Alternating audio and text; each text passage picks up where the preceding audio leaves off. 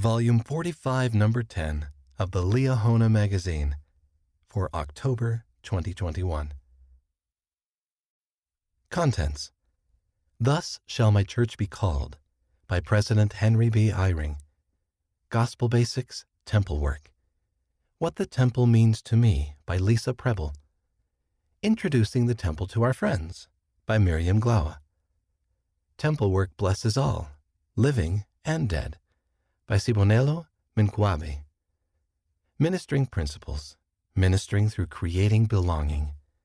Understanding and Including Our LGBT Brothers and Sisters by Ryan J. Wessel. Portraits of Faith. I Had Faith That God Would Hear Us by Chiomasi Duru. Acting Faithfully.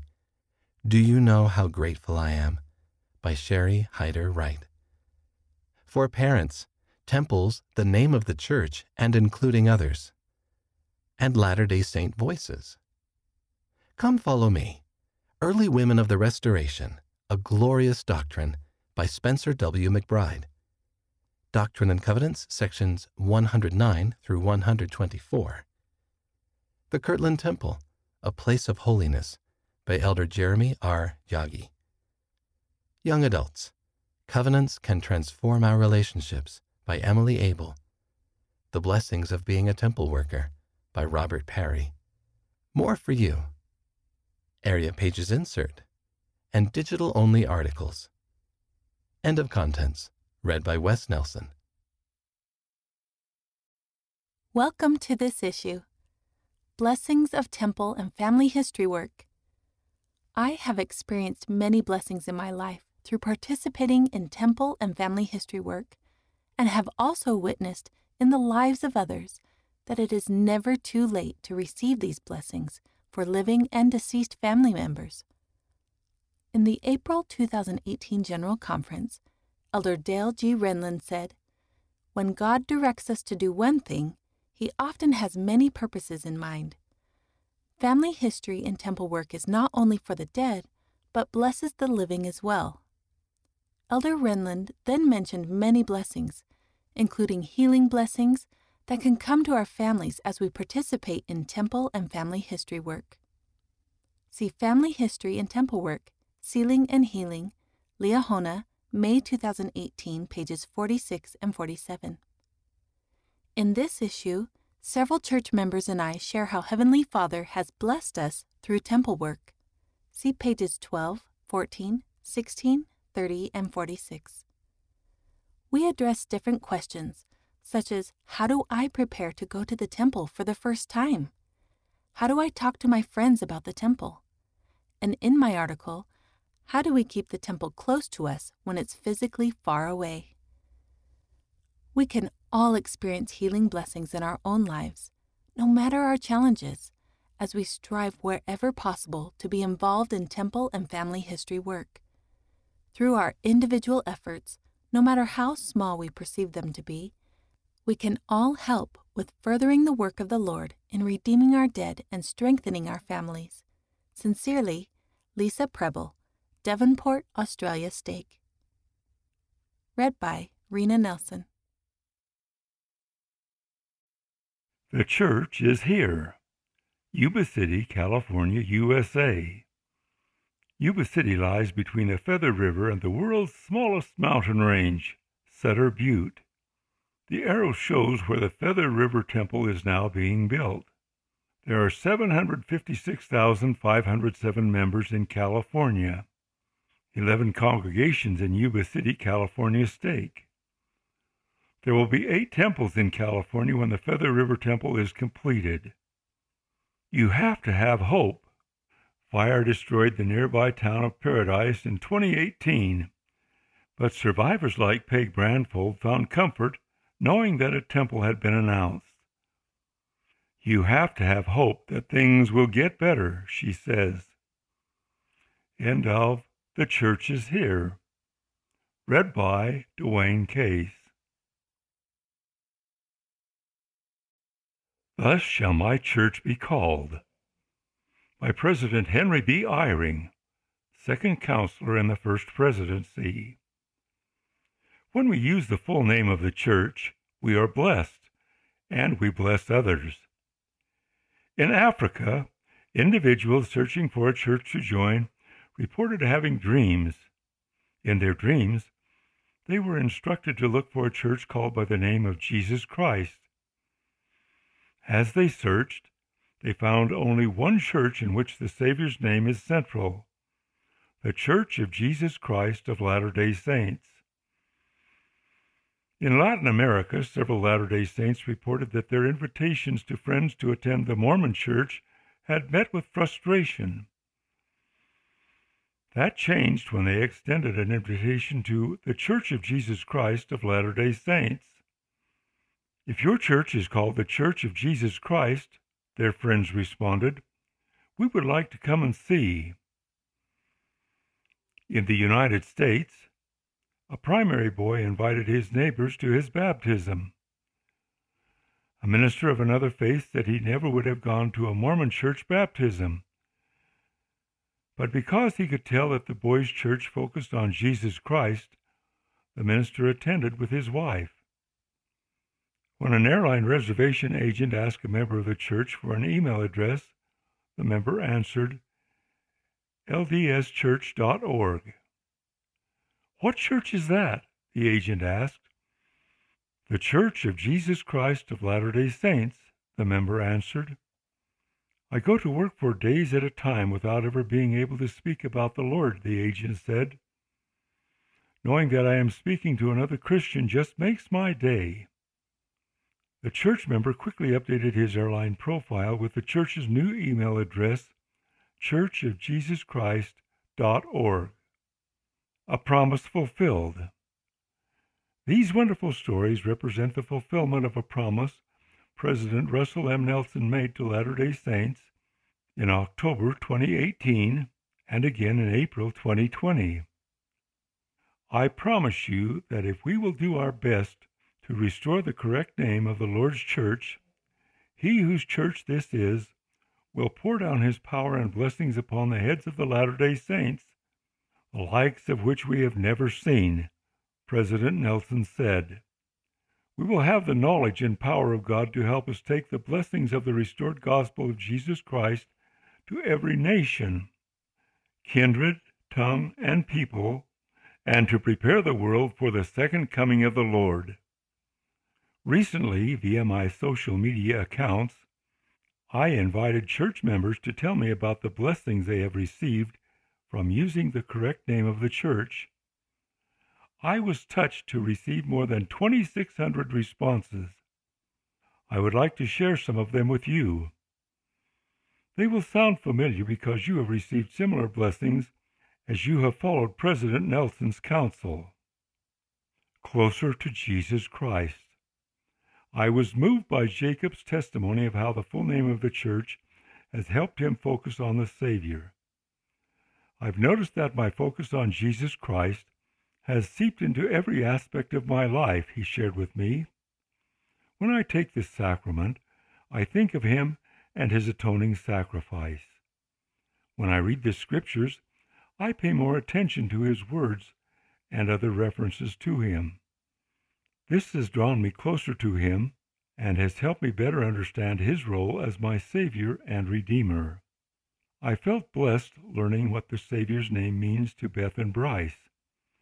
I have felt a closer connection to my Savior, Beth said. When I am asked what church I go to, and I reply that I belong to the Church of Jesus Christ of Latter-day Saints, I feel a true sense of belonging. I belong to His people. I belong to His family. I belong to Him. Bryce told me that the correct name of the church helps him remember whom I serve and whom I seek to become more like. It reminds me that the Savior is the one who gives these teachings and that they don't come from men. The Savior's name has power. Haley, a full-time missionary, said, using the correct name of the Lord's church brings more power and authority when we teach others of His restored gospel. When I say, the Church of Jesus Christ of Latter-day Saints, the Spirit of the Lord confirms and witnesses that this is the Lord's church, restored upon the earth today. I love using the correct name because I am also adding my living witness to that truth. And Nicola told me, previously, if I said Mormon, often there would be that flicker of uncertainty with those not of our faith. You could almost hear the rush of memory of all they've ever heard about the Mormons. But now there is a peace, most often acceptance. The Savior's name has power. He brings peace. My testimony of the truthfulness of the gospel has grown just by saying the correct name of the church. I feel the Spirit each time I say it. Sometimes it is all I get to say about what we believe, but it is enough. Clarifying misconceptions. Harold, a university professor in the United States, said that using the full name of the church has helped him clarify misconceptions. He told me that one student, attempting to summarize the discussion on religion, stated, "I guess all religions are Christians, except for the Mormons." Seeing a golden moment to clear up that misconception, Harold said, "I told the students that Mormon was a nickname given to the members of the church because of our belief in the Bible and the Book of Mormon as two ancient scriptural witnesses of Jesus Christ." Mary opened her heart to me, sharing how the church's full name has blessed her in teaching her children. My children have less confusion now when I teach them that we are saints of the Church of Jesus Christ in these latter days, versus referring to ourselves as Mormons. They used to be confused and ask, "Why Mormon? Does that mean we aren't Christians?" I feel that this change has helped them when speaking to other children at school who are not believers. I am a missionary for Jesus Christ. President Nelson promised that as we use the correct name of the church, we will have the knowledge and power of God to spread the gospel. Teresa inspired me with her story about what happened when a friend at work asked her about the church. Following President Nelson's counsel, Teresa began by sharing the church's full name. He was interested in the church, she told me. He investigated it for several months, and then, miraculously, he was baptized by my son, the bishop. I felt so happy that day, and my family too. The promises are true. Jordan said that many people still aren't familiar with the name of the church. Using the full name of the church, he said, gives me a chance to explain how the church is centered on Jesus Christ and why we refer to ourselves as Latter-day Saints. When a man asked Chloe if she was a Mormon missionary, she powerfully testified, "No, I am a missionary for Jesus Christ." Chloe told me the man expressed desires to follow the Savior, so she taught him that the Church of Jesus Christ of Latter-day Saints is led by the Savior. Then she gave him information about his church. "Call the church in my name." In revealing his church's name to the prophet Joseph Smith, the Savior declared, "For thus shall my church be called in the last days, even the Church of Jesus Christ of Latter-day Saints." Doctrine and Covenants, section 115, verse 4. And to the Nephites he said, "Ye shall call the church in my name, for howbeit my church, save it be called in my name." 3 Nephi chapter 27, verses 7 and 8. I testify with a Latter-day Saint named Tommy that when we use the full name of the church, we are blessed and we bless others. Tommy told me, "As I share with others the blessings of being a member of the Church of Jesus Christ of Latter-day Saints in a time when strife and fear prevail, I realize I am helping others know that there is refuge from the storm with the disciples of Jesus Christ who care for them and who follow him." End of Thus Shall My Church Be Called by President Henry B. Eyring, second counselor in the First Presidency. Read by Dwayne Case.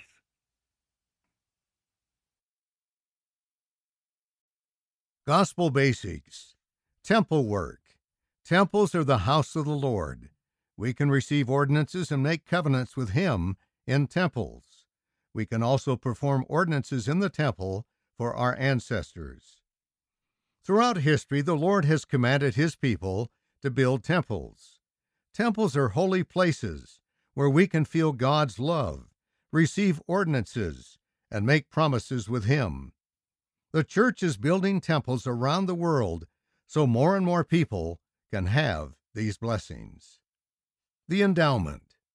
Church members who are living righteously go to the temple to receive ordinances and make covenants or promises with God. One ordinance we receive in the temple is the endowment. The word endowment means a gift. The temple endowment is a gift from God. In this ordinance, we learn about Heavenly Father's plan for our salvation, and we make covenants to keep God's commandments. If we are faithful to the covenants we make, God will bless us. Sealing families together.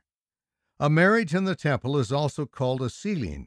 When a couple are sealed in the temple and they keep their covenants, they will be married forever. If they have children, those children will also be sealed to them. Parents who are sealed after they have had children can have their children sealed to them.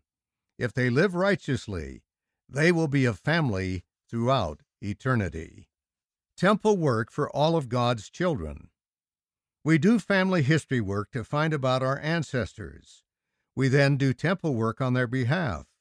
We perform from them all the ordinances that the living need: baptism, confirmation, receiving the priesthood for men, endowment, and sealing. They can then choose if they want to accept these ordinances. In this way, all of God's children can enjoy the blessings of the gospel. Blessings of temple work. If we keep the covenants we make in the temple, we will be blessed, protected, and strengthened. We will have the power of the priesthood with us. Our families will be together forever. The temple is also a place of peace and revelation. As we do temple work, we can receive spiritual guidance and feel God's love. From the Scriptures. The Lord's people are commanded to build temples. See Doctrine and Covenants, section 124, verse 39. The work done in temples includes sealing families together. See Doctrine and Covenants, section 138, verses 47 through 48. The ordinances we perform on earth are binding in heaven. Matthew chapter 16, verse 19, Doctrine and Covenants, section 132, verse 46. Also in this issue, we hope you have enjoyed learning about temple work. Here are some other gospel words from this issue. Ministering, attending to others' needs in a Christ-like way to help everyone feel loved within the church. See page 18. Deacons, the first office in the Aaronic priesthood. One of the most visible duties of a deacon is to pass the sacrament. See page 38. Revelation, communication from God to His children. It comes through the Holy Ghost, usually as a thought or feeling. See page 30. End of the article, Temple Work. Read by David Shaw. What the Temple Means to Me by Lisa Preble. My husband and I live in Tasmania, the island state south of mainland Australia. Our local temple is the Melbourne, Australia Temple, about 300 miles or 480 kilometers away. We were fortunate to attend the Melbourne Temple in November 2019 for a few days. Little did we realize it would be our last trip for a significant amount of time. Before the pandemic, my husband and I would attend the temple anywhere between 1 and 4 times a year. To get there, we would either take a flight or a ferry. Some years, that has been hard financially, so we made the trip less often. Some of those trips were day trips, others lasted a few days. I am a temple ordinance worker, so those few days that I attended the temple were a precious opportunity to reconnect with my calling, to learn more about Heavenly Father's plan, and to serve others and see them experience joy and happiness in the temple.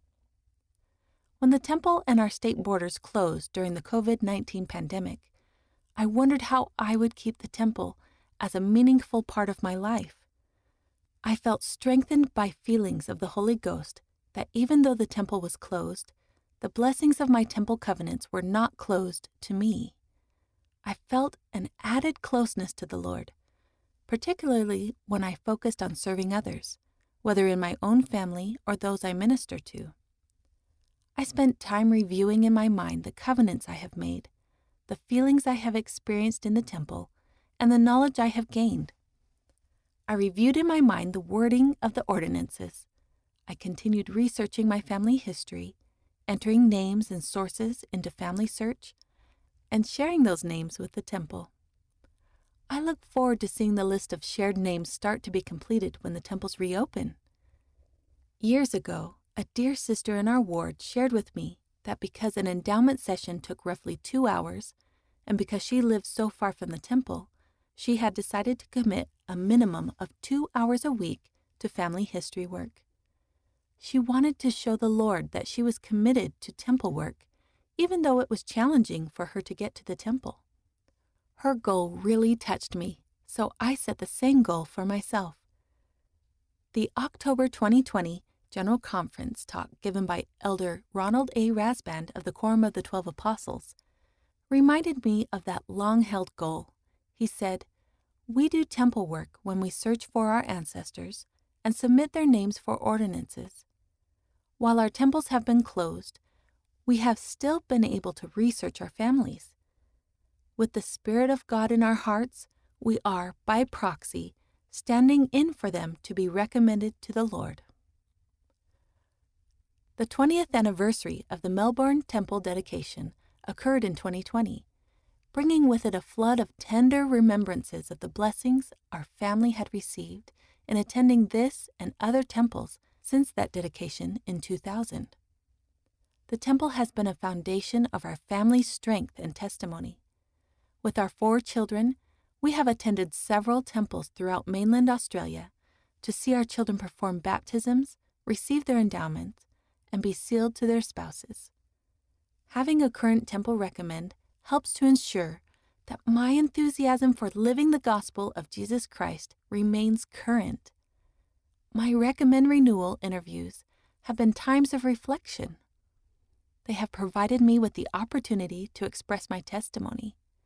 They have allowed me to strengthen my conviction to remain true and faithful to the multiplicity of blessings. They have allowed me to strengthen my conviction to remain true and faithful to the multiplicity of blessings promised by the Lord that I and my family have received and been strengthened by. Having a current temple recommend is about my faith, my commitment to the gospel of Jesus Christ, my joy, my hope, my gratitude, my obedience, and my love for my Savior Jesus Christ and my Heavenly Father. The author lives in Tasmania, Australia. Read by Rena Nelson. Introducing the Temple to Our Friends by Miriam Glaua. I felt immense joy when 2 of my friends attended the temple open house with me. When the Montreal, Quebec temple was rededicated after major renovations in 2015, open houses were organized by our local leaders. It was the ideal time to invite friends to come and see the temple. I immediately thought of 2 good college friends who had already asked me about the church and my beliefs. In the past, both of them had agreed to attend sacrament meeting at Christmas time. I had also invited them to my wedding 2 years earlier.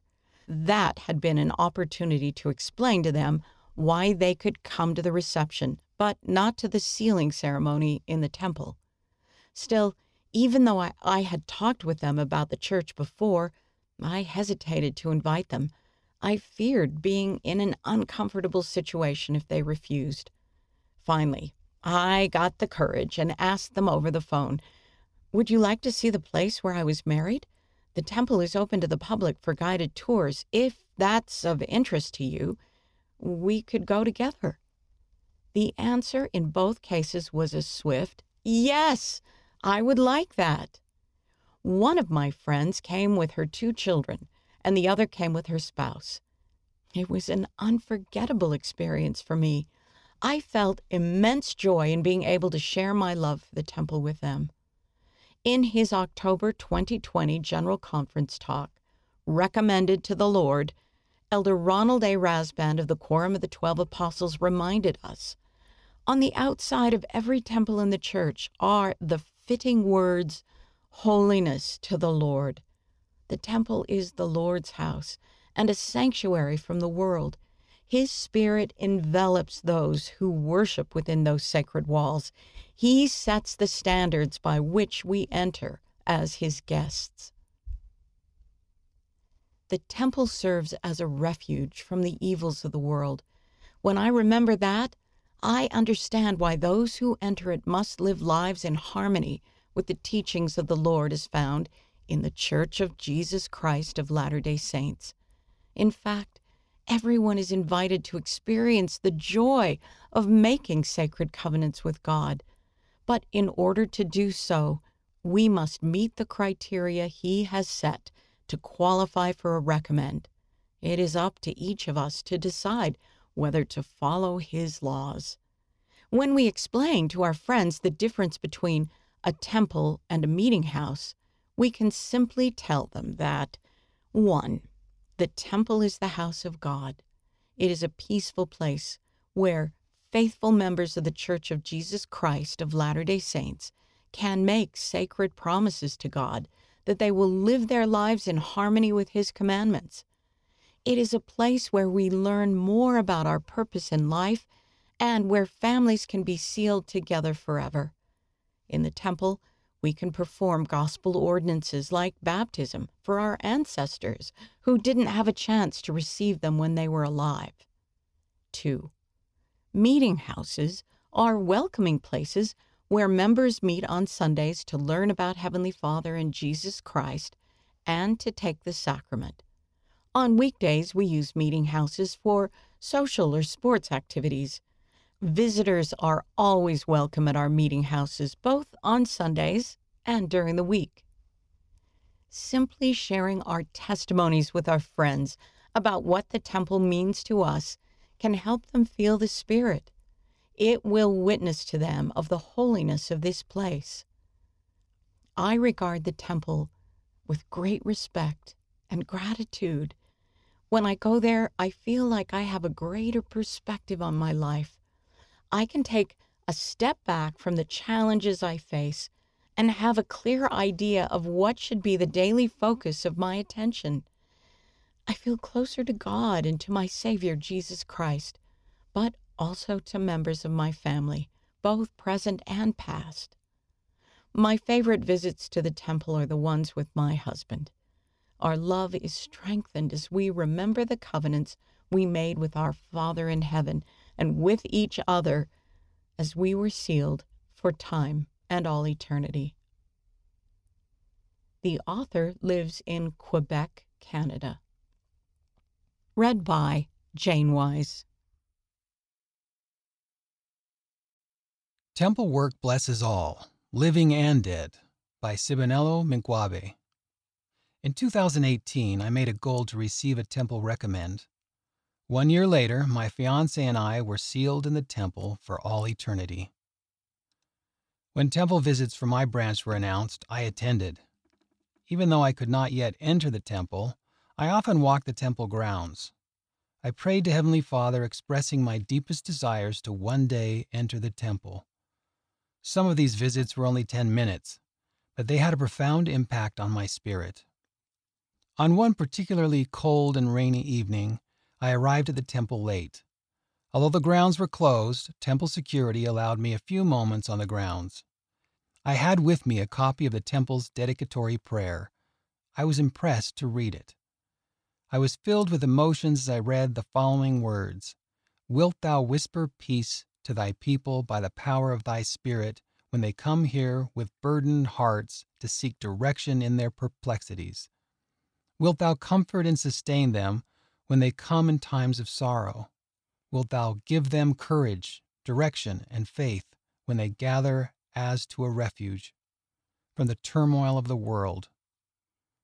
Wilt thou reassure them of the reality and divinity and of the reality and divinity of thy resurrected Son. I knew then that my visits to the temple grounds meant something to the Lord, even though I was not inside the temple. My goal to attend. My desire to attend the temple began one morning in December 2018. I sat in bed reading an April 1999 General Conference talk by Elder Richard G. Scott of the Quorum of the 12 Apostles. He spoke about the importance of being worthy to enter the temple. He said the temple is a place of peace, solitude, and inspiration. Regular attendance will enrich your life with greater purpose. He went on to add this stunning statement: Go to the temple. You know it is the right thing to do. Do it now.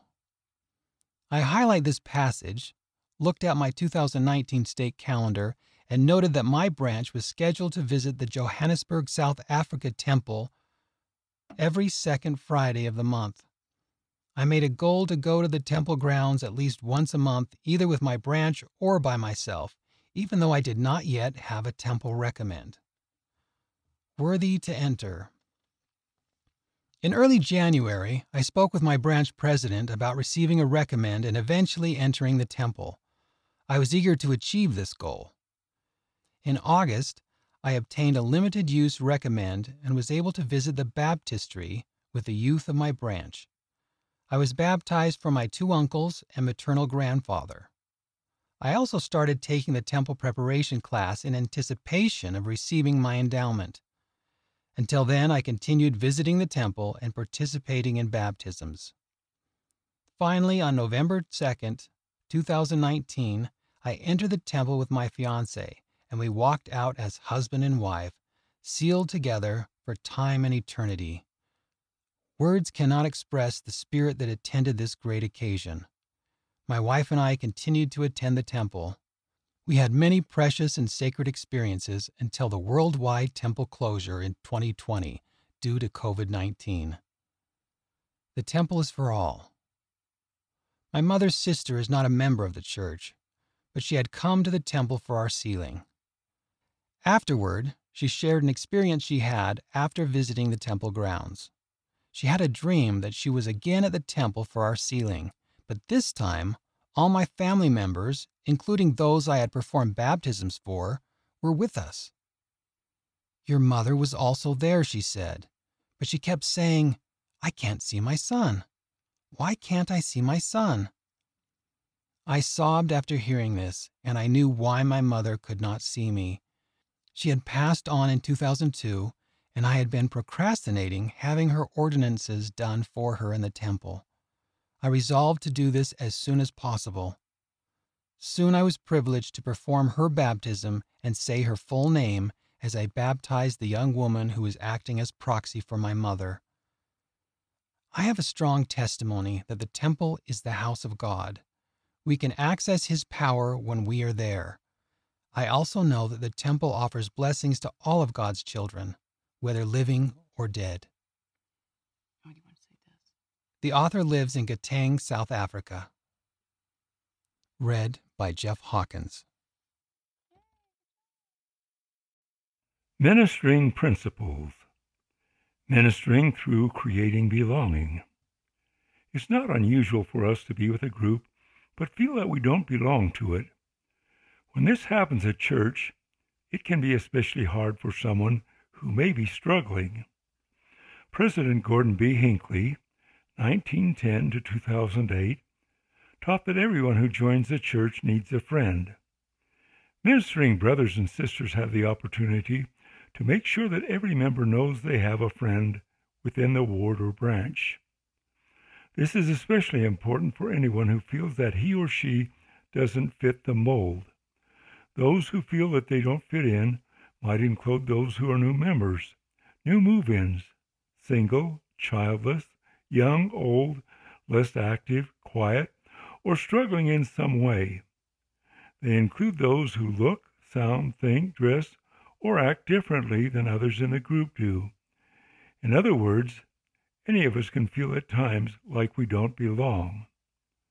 Alisa, a woman who had struggled to fit in because of her race, says, being different can be hard, and it's hard to describe what it's like to someone who hasn't experienced it. However, she says, I felt seen and included by simple acts of kindness and reaching out. I feel included when people make an effort to have a real conversation with me, make time for me, or invite me to spend time with them. It feels so good when people show that they want to be around you. Ideas for creating belonging. What can ministering sisters and brothers do to help create a place of belonging for others? 1. Hear them.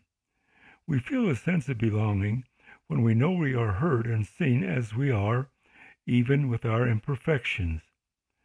We don't have to fix someone's problems. In fact, we often can't. But we can listen with compassion and curiosity. Reflect back on what we hear to make sure we are understanding, and ask what else is on their mind. These are skills of connection we can practice personally and model for others. 2. Pray for them. We may feel prompted to pray for them.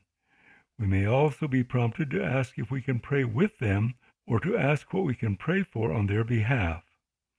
3. Invite, introduce, and include. Invite them toward activities, service projects, social events, or informal group activities. Take them with you if possible. Introduce them to others, and include them in conversations by asking them questions that bring them in. Help those who are newly moved in to know who other new people are, as they may also be looking for friends. 4. Assess. Ask them directly how connected they feel in the ward. Who are their friends? Who could be? Ask about their interests, hobbies, children, and concerns so you can be alert to opportunities to connect them with others they have things in common with or who might need their skills. 5. Point out strengths. We feel belonging when we know we have something to give. Point out things you notice they do well. Ask what someone who knows them well would say their strengths are. If they don't know, invite them to ask. Look for ways their strengths could strengthen others. 6. Counsel with leaders. As appropriate, let ward leaders know what the strengths and needs of these others are so that the leaders have the information they need as they seek inspiration for meaningful assignments and callings. 7. Empower them. Help them appreciate the skills they have by asking questions such as these. When you've needed new friends in the past, what have you done? If you wanted to deepen a friendship with someone, what would you do? What have you tried so far as ways to connect with others? What else could you try? Learn more by reading the following. 9 Ways to Make a Powerful Difference. Digital-only article. Liahona, October 2021, found in the Gospel Library online or the mobile app. Including Everyone. Liahona, January 2021, pages 32 and 33. We Can Do Better. Welcoming Others into the Fold. Ensign, September 2017, pages 38 through 43, or Liahona, September 2017, pages 22 through 27. End of Ministering Principles. Read by Dwayne Case. I Had Faith That God Would Guide His Prophet by Chioma C. Duru. Because we had been calling ourselves Mormons and LDS, people did not recognize the full name of the church. I resolved to pray that we members of the church would realize our mistake. While thinking about this, I remembered the prophet and how only he can speak for the Lord to the whole world. So, if a change was going to happen, it would need to come from him. I had faith that God truly does reveal his will to his prophet. To read more of Chioma's story, see this issue in the Gospel Library or use the QR code. Read by Kristen Hawkins. Understanding and Including Our LGBT Brothers and Sisters by Ryan J. Wessel. We can all help unify our wards and communities. In the first few months after being called as a bishop, I was surprised when 3 sets of parents in my ward each approached me in private to let me know that they had a child who identified as gay or transgender. In each case, the parents expressed sincere love for their child, coupled with various levels of concern that their child would not fit in the ward community.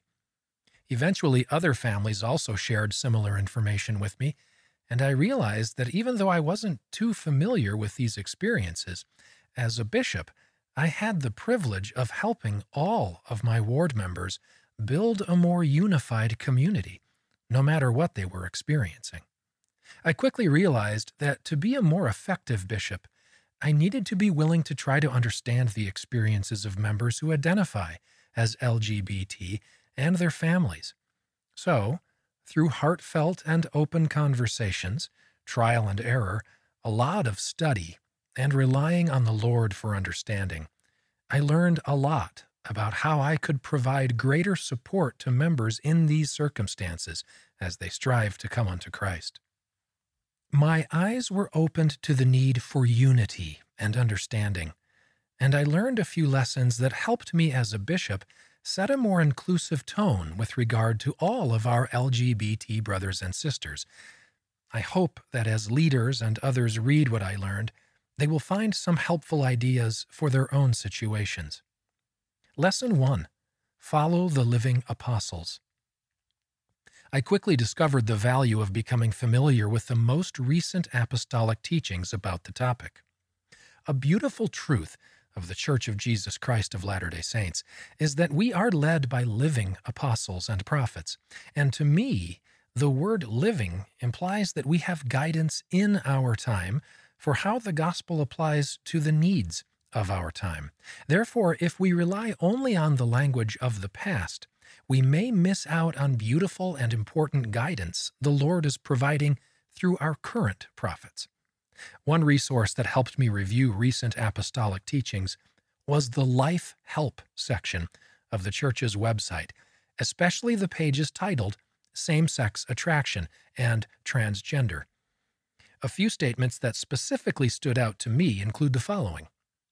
Elder D. Todd Christofferson of the Quorum of the 12 Apostles said, "The diversity we find now in the church may be just the beginning.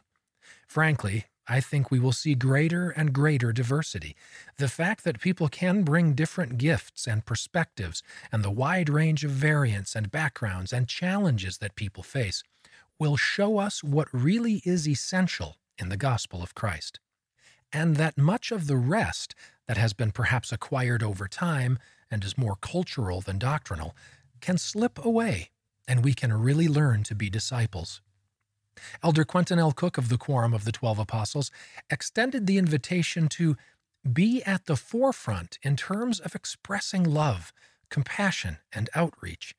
Let's not have families exclude or be disrespectful of those who choose a different lifestyle as a result of their feelings about their own gender. To encourage my ward to study the latest apostolic teachings on this topic, we dedicated one of our combined Fifth Sunday lessons to discuss how we could better follow the guidelines. That lesson turned out to be a deeply useful, poignant, and edifying experience. Lesson 2. Choose faith over fear. The unfamiliar can be scary. As a new bishop, it was daunting to reach out to a member of my ward who identified as gay and needed spiritual help. It was challenging to lead discussions about this topic and to counsel parents of youth who were struggling with their identity. A wave of anxious thoughts would come to mind. What if I say the wrong thing? What if I sound too conservative or too extreme? Do I even know enough to be helpful? One day, while contemplating my fears, my mind was drawn to study scriptures that mentioned fear. I felt peace when I read, "Perfect love casteth out all fear," Moroni 8:16, and that there is no fear in love, but perfect love castest out fear. 1 John 4, verse 18. Those truths helped me to remember that if I acted out of sincere love, I could be confident in receiving guidance and help from the Lord. I can testify that when I was willing and humble enough to follow the promptings of the Holy Ghost, even when I felt inadequate in unfamiliar situations, I experienced the promise that God will make weak things become strong. Ether 12:27. Lesson 3. Utilize simple practices for leaders. By seeking advice from faithful resources regarding this topic, I discovered a few practical tips that have had a positive influence on my ability as a bishop to build a community of inclusion. As you rely on the Spirit, you may want to adapt some of the following suggestions to meet the needs of your ward's circumstances. Reach out to individuals who are familiar with LGBT issues to help you learn and understand their perspectives. This could include your stake president, your ward council, other bishops in your area, trusted friends, and members of your ward who identify as LGBT and their families. The church's same-sex attraction webpage, churchofjesuschrist.org/topics/gay, can also provide guidance. There is so much help around us, and none of us are alone in fulfilling our callings. Humbly share your testimony, and likewise don't be afraid to ask about things you do not fully understand. We offer support even by being willing to listen and learn. Do not be afraid to apologize if you have said or done something that is hurtful, even if it was unintentional. Reciprocal openness builds trust. If a friend or ward member makes unhelpful or hurtful comments about LGBT individuals, consider the best way to respond. Most of the time, these comments come from inexperience and are not intended to be disrespectful. Giving private guidance can be helpful. Be careful that your language toward all of God's children is harmonious with your covenants and calling, no matter whom you're speaking with. When ward members share their experiences, it's deeply personal. Don't share their private information without their permission. Remember that what someone feels and how they choose to respond to those feelings are not the same thing. A Gospel Topics essay explains, "The Church distinguishes between same-sex attraction and homosexual behavior. People who experience same-sex attraction or identify as gay, lesbian, or bisexual can make and keep covenants with God and fully and worthily participate in the church. Identifying as gay, lesbian, or bisexual, or experiencing same-sex attraction is not a sin and does not prohibit one from participating in the church, holding callings, or attending the temple. Be careful not to limit members' opportunities to contribute if they identify as gay or transgender. Your ward members all have unique experiences and points of view that can be beneficial to your ward.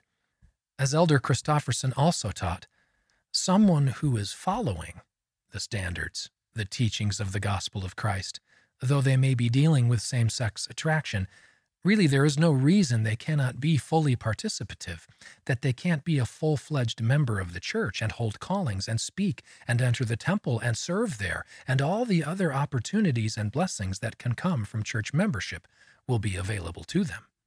Continuing to learn and love. In the time since I was called as a bishop, I have come to strongly believe that each of our brothers and sisters has a beautiful and unique contribution to make to the gospel of Jesus Christ, to our communities, and to our individual lives. And regardless of our role in the ward, it's a blessed responsibility and privilege to build a more unified community by seeking to better love, understand, and support each of our spiritual brothers and sisters. As President Gene B. Bingham, Relief Society General President, testified, "If you keep your mind open and your heart open, you find out lots of wonderful things about people that you might not have ever expected. When you've experienced, when you've seen, when you've opened your heart to other people, you see that we all belong. Read by Scott Christopher. Early Women of the Restoration. A Glorious Doctrine by Spencer W. McBride, Church History Department. May we all feel the excitement that Villette Kimball felt when she learned she could be baptized for her ancestors. In October 1840, 34-year-old Villette Kimball wrote a letter to her husband, Elder Heber C. Kimball of the Quorum of the 12 Apostles. President Joseph Smith has opened a new and glorious subject, which has caused quite a revival in the church, Villette wrote to Heber, who was serving his second mission to Great Britain. The subject of Joseph Smith's teaching on this occasion was baptism for those who hadn't had the opportunity in their lifetimes. Joseph has received a more full explanation of it by revelation, she reported. It is the privilege of this church to be baptized for all their kinsfolk that have died before this gospel came forth. Villette celebrated the revelation that in doing these proxy baptisms for deceased family members, we act as agents for them and give them the privilege of coming forth in the first resurrection. The Kimballs had moved from New York to be with the saints in Kirtland, Ohio, and then moved to far west Missouri. Just a year later, in 1839, they had to flee Missouri with thousands of other Latter-day Saints to escape persecution at the hands of violent mobs. They made their home in Nauvoo, hundreds of miles from where their journey had started.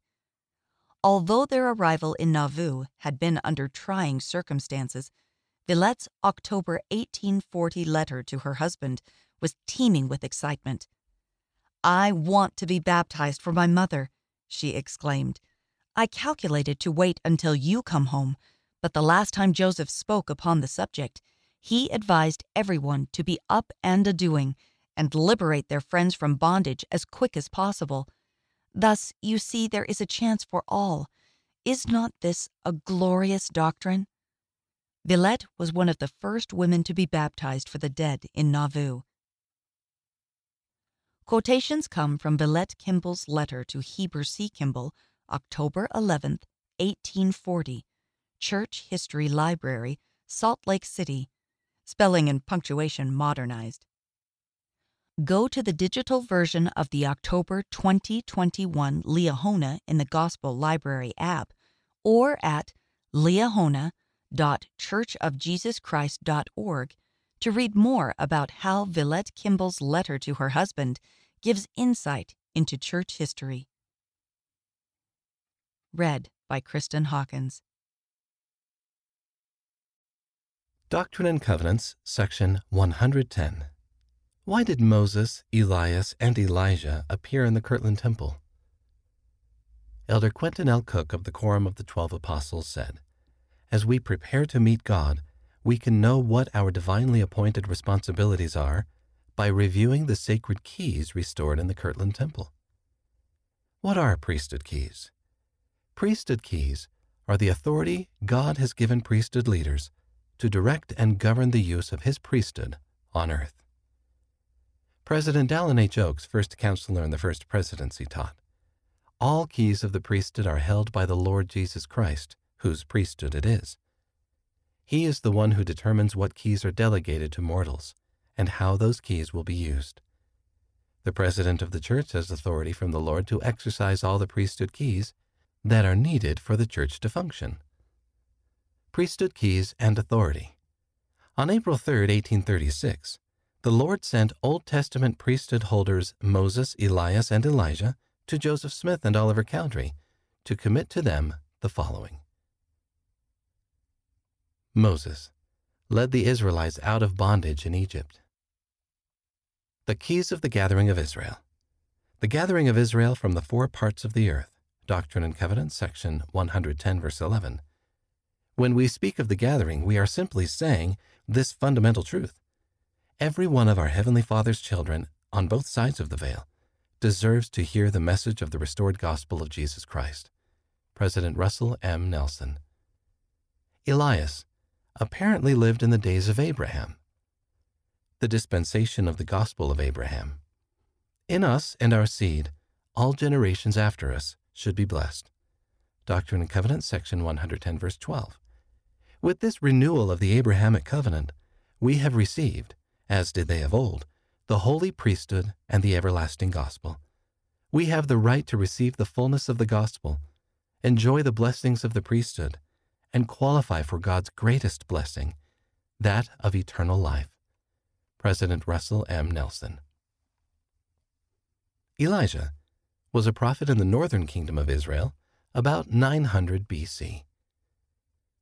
The keys of the sealing power turn the hearts of the fathers to the children and the children to the fathers. Doctrine and Covenants, section 110, verse 15. Sealing keys, restored by the Old Testament prophet Elijah, enable ordinances to take place in holy temples. Ordinances performed in these temples enable individuals and families to return to the presence of our heavenly parents. Elder Gary E. Stevenson of the Quorum of the 12 Apostles. Discussion.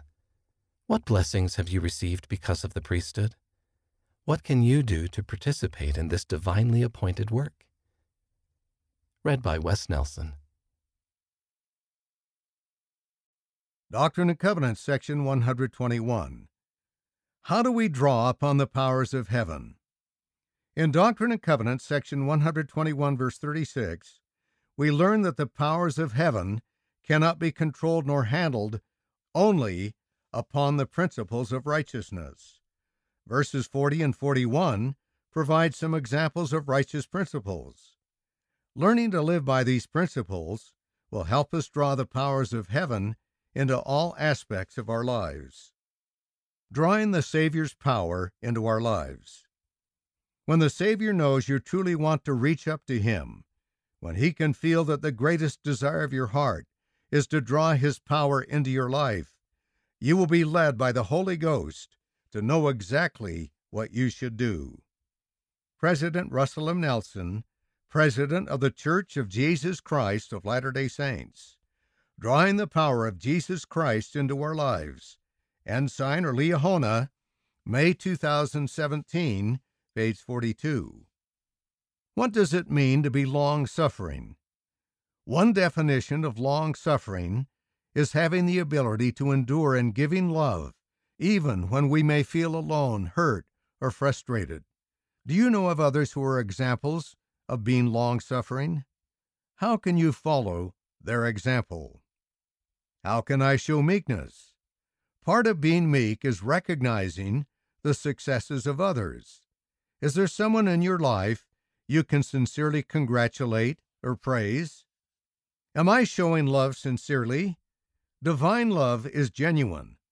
How can you develop more genuine love for the people around you? Chapter 6 of Preach My Gospel teaches how to develop Christ-like qualities and lists several scriptures you can study about love. End of the article, Doctrine and Covenants, section 121. How do we draw upon the powers of heaven? Read by David Shaw. What does it mean to have integrity? Doctrine and Covenants, section 124. In Doctrine and Covenants, section 124, verse 15, the Lord said He loved Hiram Smith because of the integrity of his heart. Consider how you can show integrity in these areas in your life. Professional integrity. This includes doing your best at your job or schoolwork and not taking credit for others' work. President Russell M. Nelson asks, if employed to do a job, are you totally true to your employer, or do you let yourself be less than loyal? Interpersonal integrity. This includes answering for your mistakes and doing what you've promised others you would do. Integrity safeguards family love, and love makes family life rich and zestful, now and forever. Do you keep your promises to others? Spiritual integrity. This includes staying true to your past spiritual experiences and not denying them. Our quest for light will be enhanced by our willingness to recognize when it shines in our lives. What spiritual experiences have you had that you can't deny? You deserve integrity. President Nelson encourages us, your precious identity deserves your precious integrity. Guard it as the priceless prize that it is. End of What Does It Mean to Have Integrity? Read by Dwayne Case. Doctrine and Covenants, sections 109 and 110. The Kirtland Temple, a Place of Holiness, by Elder Jeremy R. Jaggi of the 70. What I learned about the temple as a young missionary has blessed me ever since. Many missionaries open their mission call surrounded by family and friends. I opened mine all alone in a potato field. I was a student at Ricks College, which later became BYU Idaho. We didn't have social media or the internet back then, and I was away from my family. So I went into the field, offered a prayer, and opened the letter. You are called to labor in the Ohio Cleveland Mission, it said. I thought it was especially sweet that Kirtland, Ohio was part of the mission, though I didn't understand its significance at that time. Welcome to Ohio. My first assignment was the Ashtabula Ward, part of the Kirtland stake. On our way to my first area, my companion, Elder Sean Patrick Murphy, and I stopped at the Newell K. Whitney store in Kirtland. Today, there's a large visitor center there, but at the time, it was a small place. I remember walking up the stairs to the room above the store where Joseph Smith held the School of the Prophets. I knew little of the history of the place, but I still felt something distinct as we entered that plain room with its simple wooden benches. The director of the center was a former mission president, President Brewer. As he spoke about this place where the brethren studied and learned together, I felt the Spirit deeply. I began to see the role Kirtland played as a hinge point in the history of the church. A place of preparation. In the early 1830s, Independence, Missouri was identified as the site of the New Jerusalem. The saints had begun to settle there, but they were then forced out because of differences with other Missouri residents and opposition to the saints' beliefs. In 1834, Joseph organized a group of about 230 men, women, and children, later known as Zion's Camp. They were to travel 900 miles, about 1,450 kilometers, from Ohio to Missouri to help the saints regain land they had legally purchased. The journey was not successful in getting the land back, but it created a setting that helped prepare many future leaders of the church, including church presidents Brigham Young and Wilford Woodruff. It wasn't just the preparation of leaders that was important. The sanctifying effect of Zion's Camp prepared a people who were willing to sacrifice to build a temple. In Kirtland, the prophet received revelation after revelation about the organization of the church, all in preparation for what would be the crowning achievement, the building of the temple. And sacrifice literally brought forth the blessings of heaven. The saints were so poor they could hardly afford the necessities of life. Yet they consecrated their time, talents, and possessions, the very covenant we make in the temple today, to build the house of the Lord. The spirit of the temple. Today, the Kirtland Temple is owned and maintained by another church, the Community of Christ. When a guide from that church took us through the building, I felt the Spirit as he quoted from journals of those who witnessed marvelous events at the temple's dedication. These events included seeing angels and the temple seeming to be ablaze with light. The Spirit confirmed to me that this had indeed been a house of God. I served in the Ashtabula Ward for 7 months. Almost every preparation day, we took those we were teaching to visit the Newell K. Whitney store and talk about the Kirtland Temple. Many times we recited the inspiring account of Christ's appearance at the temple. His eyes were as a flame of fire. The hair of his head was white like the pure snow. His countenance shone above the brightness of the sun, and his voice was as the sound of the rushing of great waters, even the voice of Jehovah, saying, I am the first and the last. I am he who liveth. I am he who was slain. I am your advocate with the Father. from Doctrine and Covenants, section 110, verses 3 and 4. In addition to the Savior, others also visited the temple: Moses, Elias, and Elijah. They committed to Joseph keys for the gathering of Israel, the dispensation of the gospel of Abraham, and temple and family history work. See section 110, verses 10 through 16. Sacrifice and blessings. Because these visitations are so significant, I think we sometimes overlook the significance of other things that also occurred. In the dedicatory prayer, Joseph Smith addressed the Lord God of Israel, who keepest covenant and showest mercy, and pleaded with the Lord to accept the dedication of this house unto thee, the work of our hands, which we have built unto thy name. Section 109, verse 1 and 78. By appearing in answer to that prayer, Jesus Christ, as the mouthpiece of God the Father, showed that he accepted his house, the ordinances that would be performed there, and the covenants that would be made there. That acceptance has been granted to every temple that has been dedicated since then, as well as to the covenants made and ordinances performed in those temples. In the dedicatory prayer, Joseph also specifically asked the Lord to bless those who served in presidencies, as well as their families. Today, those blessings are extended to Relief Society presidents, quorum presidents, young women presidents, stake presidents, mission presidents, and so on. See section 109, verse 71. Then Joseph asked the Lord to remember all thy church, O Lord, with all their families, that thy church may come forth out of the wilderness of darkness and shine forth. Section 109, verses 72 and 73. Joseph sought specific blessings for presidencies and their families, for members and their families, and for the church as a whole. We regularly witness the fulfillment of those blessings as the church shines forth as a light in the darkness. 3 basic truths. The dedication of the Kirtland Temple exemplifies for me 3 basic truths. 1.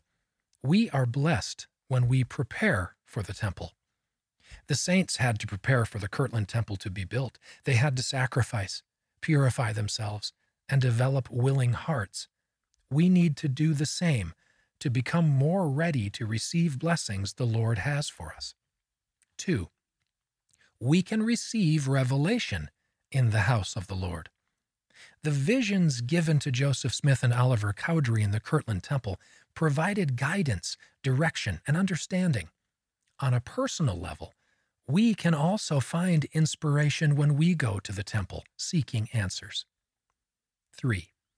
We can find refuge in the temple. In a time of persecution and poverty, the saints in Kirtland found that the house of the Lord was a sanctuary from the worries surrounding them. The same is true for us today. Temple blessings. Over the years, I have found that the things I learned about the temple as a young missionary in Ohio have blessed my family and me. For example, in the temple a year after we were married, my wife Amy and I received an impression that it was time to have a child. We were students, and because of tight finances, I was tempted to cast the prompting aside, but the Lord was preparing us. We had 3 miscarriages over the next 2 years, and I wondered, why the prompting to have children if we're not able to have them? Then we moved to California, worked with a fertility specialist, and finally had our first child, Mackenzie. By following the inspiration we received in the temple, we began a process that took 3 years. If we had not followed the prompting when we did, it would probably have been at least another 3 years before we had our first child. We count that experience as a blessing of preparation and revelation. We had a second child, Emma, but then we had another miscarriage and the loss of our son, Stuart. In subsequent months and years, as we sought peace, we learned that most of the symbols in the temple point us to the Savior and the healing balm only His atonement can give. I am grateful for the blessings of the temple. I testify to you that it is a place of preparation, revelation, and peace.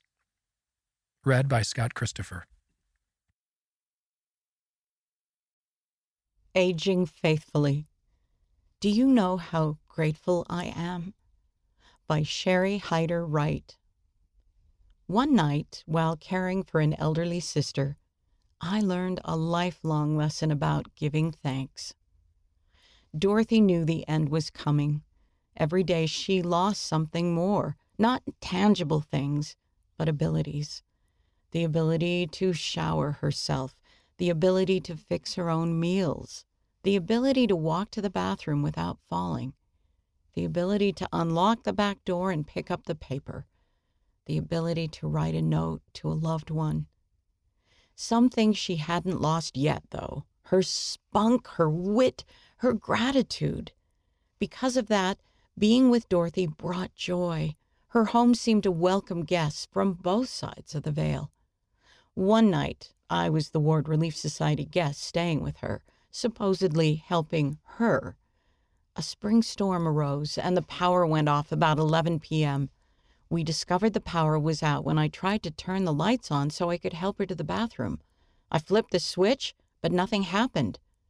Dorothy was prepared, however. She pulled a tiny flashlight from a pocket on her walker, and somehow with that meager light, we managed to stumble down the hall. After the slow walk back to her chair, she smiled and said, "Do you know how grateful I am?"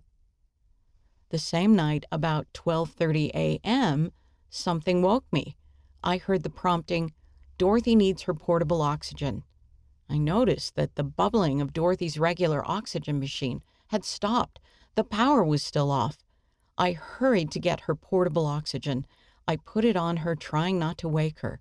As I placed the tubes around her face, she looked up and again said, "Do you know how grateful I am?"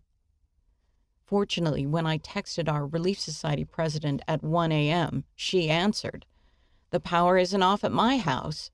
She said, "I'll call the power company." Her call must have done the trick, because at 1:30 a.m., trucks arrived and men began restoring electricity to Dorothy's home.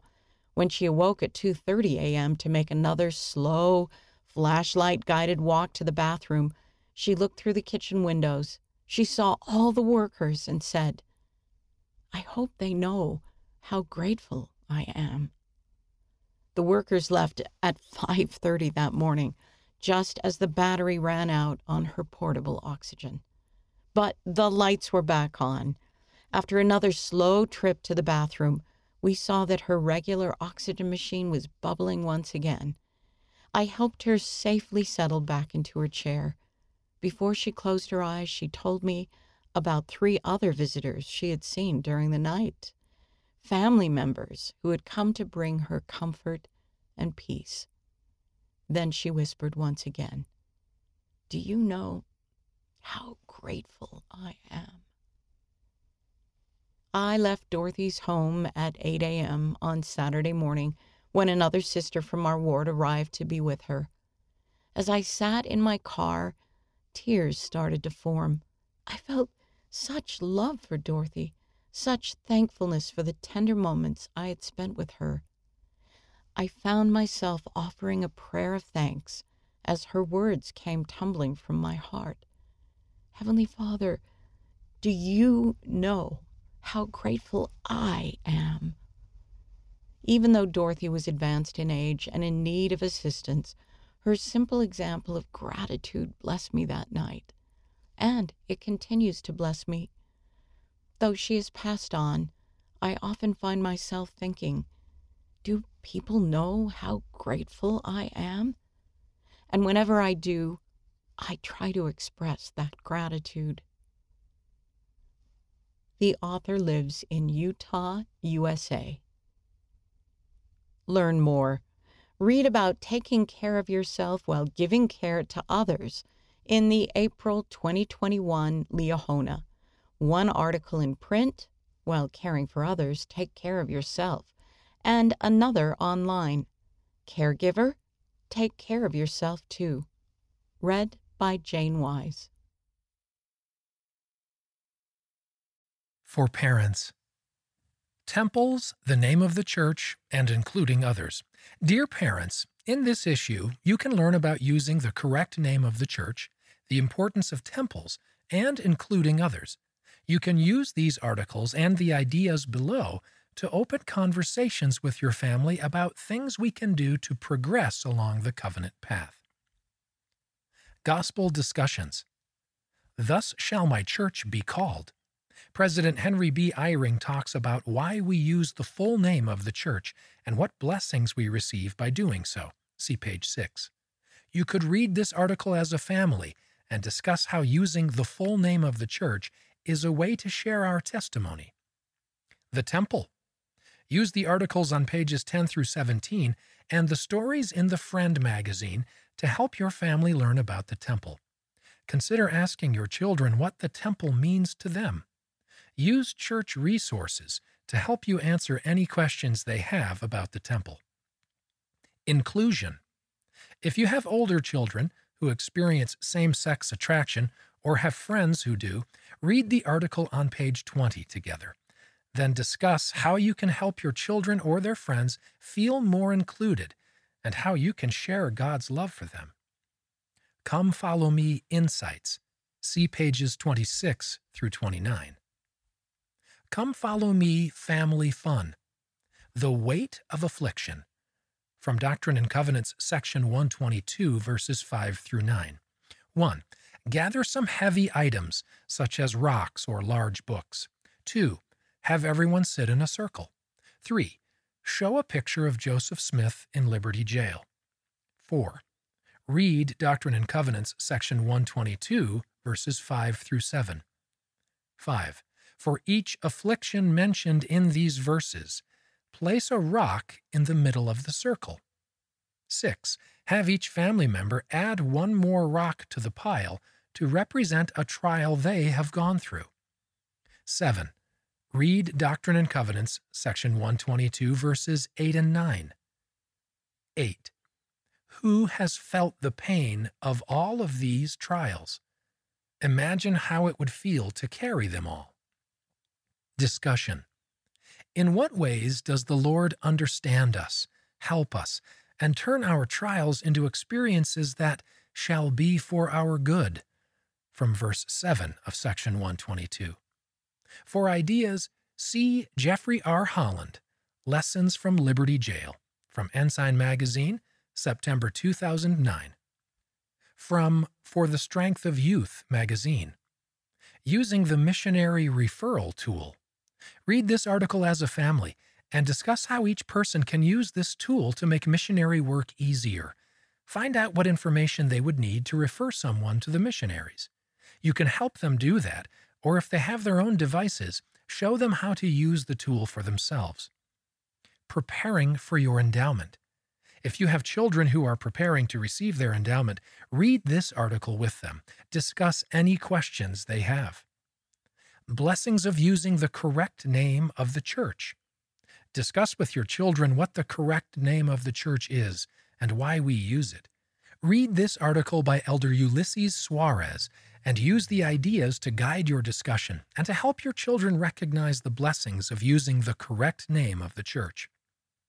Growing strong in Ireland. Do you live where there aren't very many members? Read Evan's story as a family about how he stands for his beliefs as one of the only church members in his school.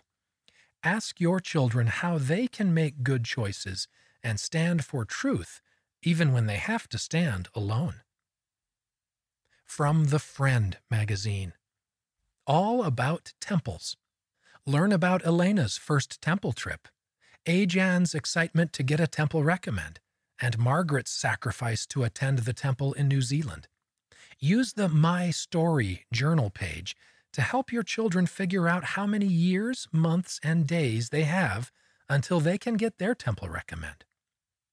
Loving and accepting others. Angie doesn't like the new boy in her class until she learns more about him. Use this story to teach your children about loving others instead of judging them. Come Follow Me for little ones. Find weekly scripture-based activities and other helpful resources for teaching younger children in the Four Little Friends section. Apostles Around the World. Learn about Elder Dale G. Renlund's visit to church members in the Caribbean. Read by Scott Christopher. Latter-day Saint Voices. Would I Ever Belong? By Jill Bittner, Texas, USA. As I sang different words from everyone else, I felt like an outsider. In January 2009, my husband and I flew to Germany. He had accepted a job there, and we spent a week in Berlin to prepare to move our family. Instantly, I felt overwhelmed by the differences between Germany and the United States. That night, I didn't dare leave our hotel. But the next morning, Sunday, I gathered my courage to attend sacrament meeting. When we entered the chapel, a kind man recognized us as Americans and gave us an English hymn book. As I sat on the back row and sang different words from everyone else, I felt like an outsider. The ward offered English translation and gave us headphones. Halfway through the meeting, I wanted to tear mine off and return to my American ward. But when I sang the second verse of How Firm a Foundation, the Holy Ghost took hold of my heart. At home or abroad, on the land or the sea, as thy days may demand, so thy succor shall be. The hymn felt like a message from the Lord. Tears poured down my cheeks as I hurried to the foyer, where a soft-eyed man gave me his trusty pocket packet of tissue. Nobody in the ward was ever without one. Fast forward 3.5 years. In the same chapel on a Sunday morning in June, the organist began playing a hymn. I opened my German hymn book and started to sing. That's when the Holy Ghost enveloped me again. I was again singing How Firm a Foundation, but everything was different. I looked around. Instead of seeing strangers, I saw friends. Behind me sat our former stake president, who had quickly learned our names. On the front row, my deacon's son rubbed shoulders with the young men who had visited him in the hospital when he was diagnosed with diabetes. Near them sat the ward young women leader, who had taught my daughter to make delicious potato pancakes. Throughout the chapel sat young people I had taught and loved in my English-speaking institute class, my faithful visiting teachers, and others who cheerfully joined the ward ballroom dance classes the bishop had asked me to teach. Tears blurred my vision, but this time I didn't run from the chapel. Instead, I dug into my purse for my own trusty pocket packet of tissue. Nobody in the ward was ever without one. Read by Rena Nelson. How I Became a Temple-Loving Person by Harmony Sievert, Hawaii, USA. I had committed to attend the temple every Friday, but several inches of snow one morning tested that commitment. I was attending Brigham Young University in 1994 when President Howard W. Hunter counseled members of the Church of Jesus Christ of Latter-day Saints to become a temple-attending and a temple-loving people. He said, "Let us hasten to the temple as frequently as time and means and personal circumstances allow." At the time, I was living in an apartment that was only a 15-minute walk from the Provo, Utah temple. I didn't have a car, but I knew that I had no excuse for not attending the temple regularly. I decided to make it a priority. I arranged my class schedule so that I would have Fridays open. Then I committed to make that my temple day. Every Friday that semester, rain or shine, I walked to the temple at 7:30 a.m. to be baptized for the dead.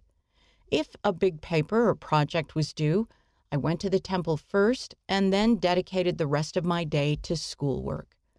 One winter morning, I awoke to several inches of snow. A native of Central California, I was not accustomed to snow and was dreading the uphill walk to the temple. But instead of rationalizing and staying home, I put on warm boots and carried my church shoes and started my walk to the temple. When I arrived, I was greeted by a familiar temple worker who was pleased to see that I had made the trek despite the gloomy weather. Once inside, I felt a sense of triumph mixed with gratitude.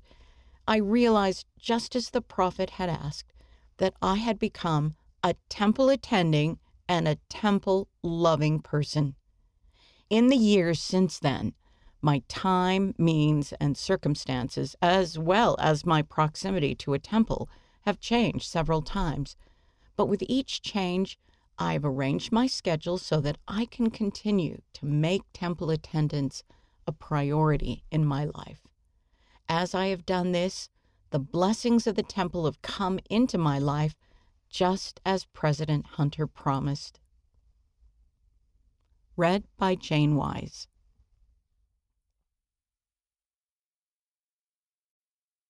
Angels in the Temple by Justin Tate, Maryland, USA. I worried that my nervous condition might distract others in the temple, until I heard a couple's comforting words. The temple is the most still and quiet place on earth, right?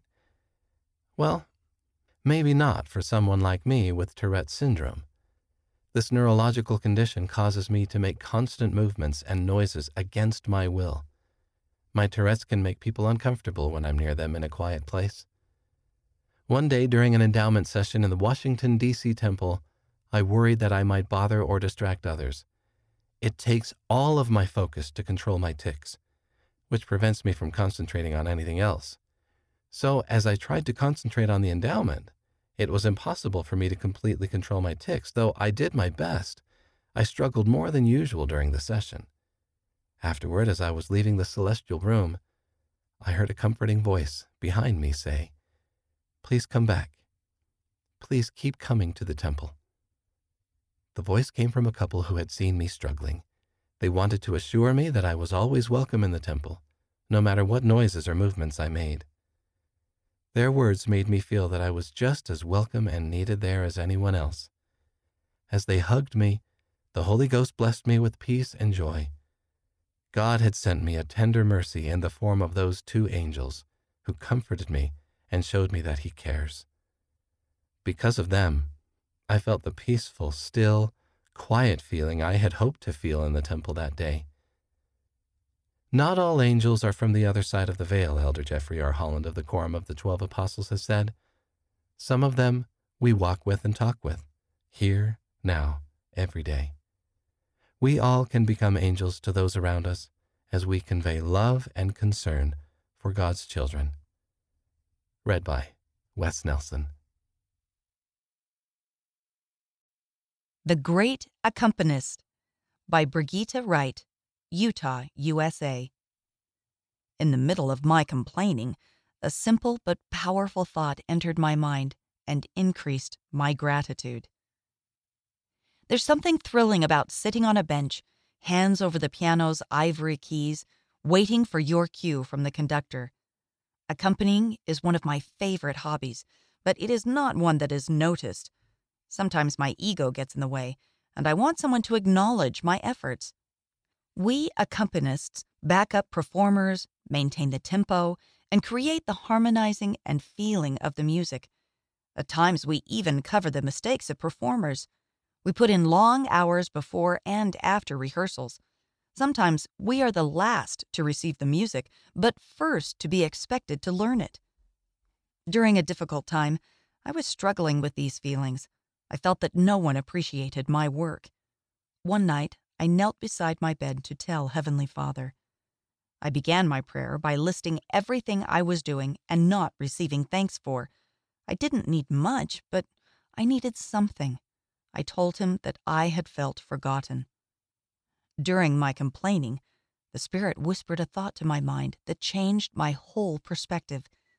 I stopped praying as I suddenly saw my situation in a different light. I began going through my list of complaints, thinking of them in terms of Heavenly Father as the accompanist.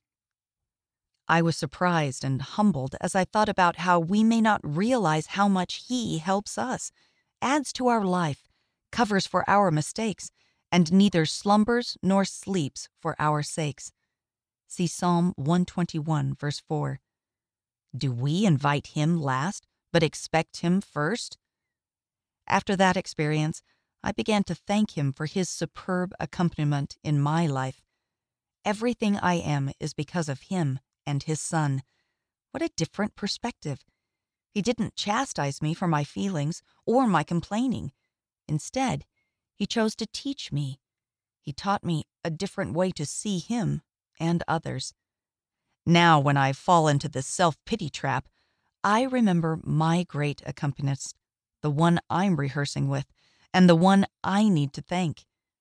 Heavenly Father taught me to appreciate him in a different way than I ever had, to see those around me with more appreciation, to have more of a grateful heart, and to remember his son's words, "I am come that they might have life, and that they might have it more abundantly." John chapter 10, verse 10. Read by Kristen Hawkins. Portraits of Faith. I Had Faith That God Would Guide His Prophet by Chioma C. Duru, Osun, Nigeria. It dawned on me that because we had been saying Mormons and LDS, people did not recognize the correct name of the church. While my companion and I visited a recently baptized member, a pastor friend of hers came by. "Oh, LDS missionaries," he said. We were happy he knew us, and we could see that he was interested. As we welcomed him, I felt the need to properly introduce ourselves. "We are missionaries from the Church of Jesus Christ of Latter-day Saints," we told him. "Yes," he replied, "Mormons or LDS." That didn't sound good to my ears. I told him that people call us Mormons because of the Book of Mormon. "No," he said, "even your members call themselves by that name." We tried our best to help him understand the church's true name, and we bore testimony of the truthfulness of the church. We also invited our recent convert to bear her testimony. This incident reminded me of the importance of using the church's true name. I had been ignorantly omitting the Savior's name when I shortened the name of his church. Now I was beginning to understand better some scriptures I had read many times. Verses in 3 Nephi helped me understand the strong necessity of not changing the name of the Lord's church if I truly want to take upon me his name.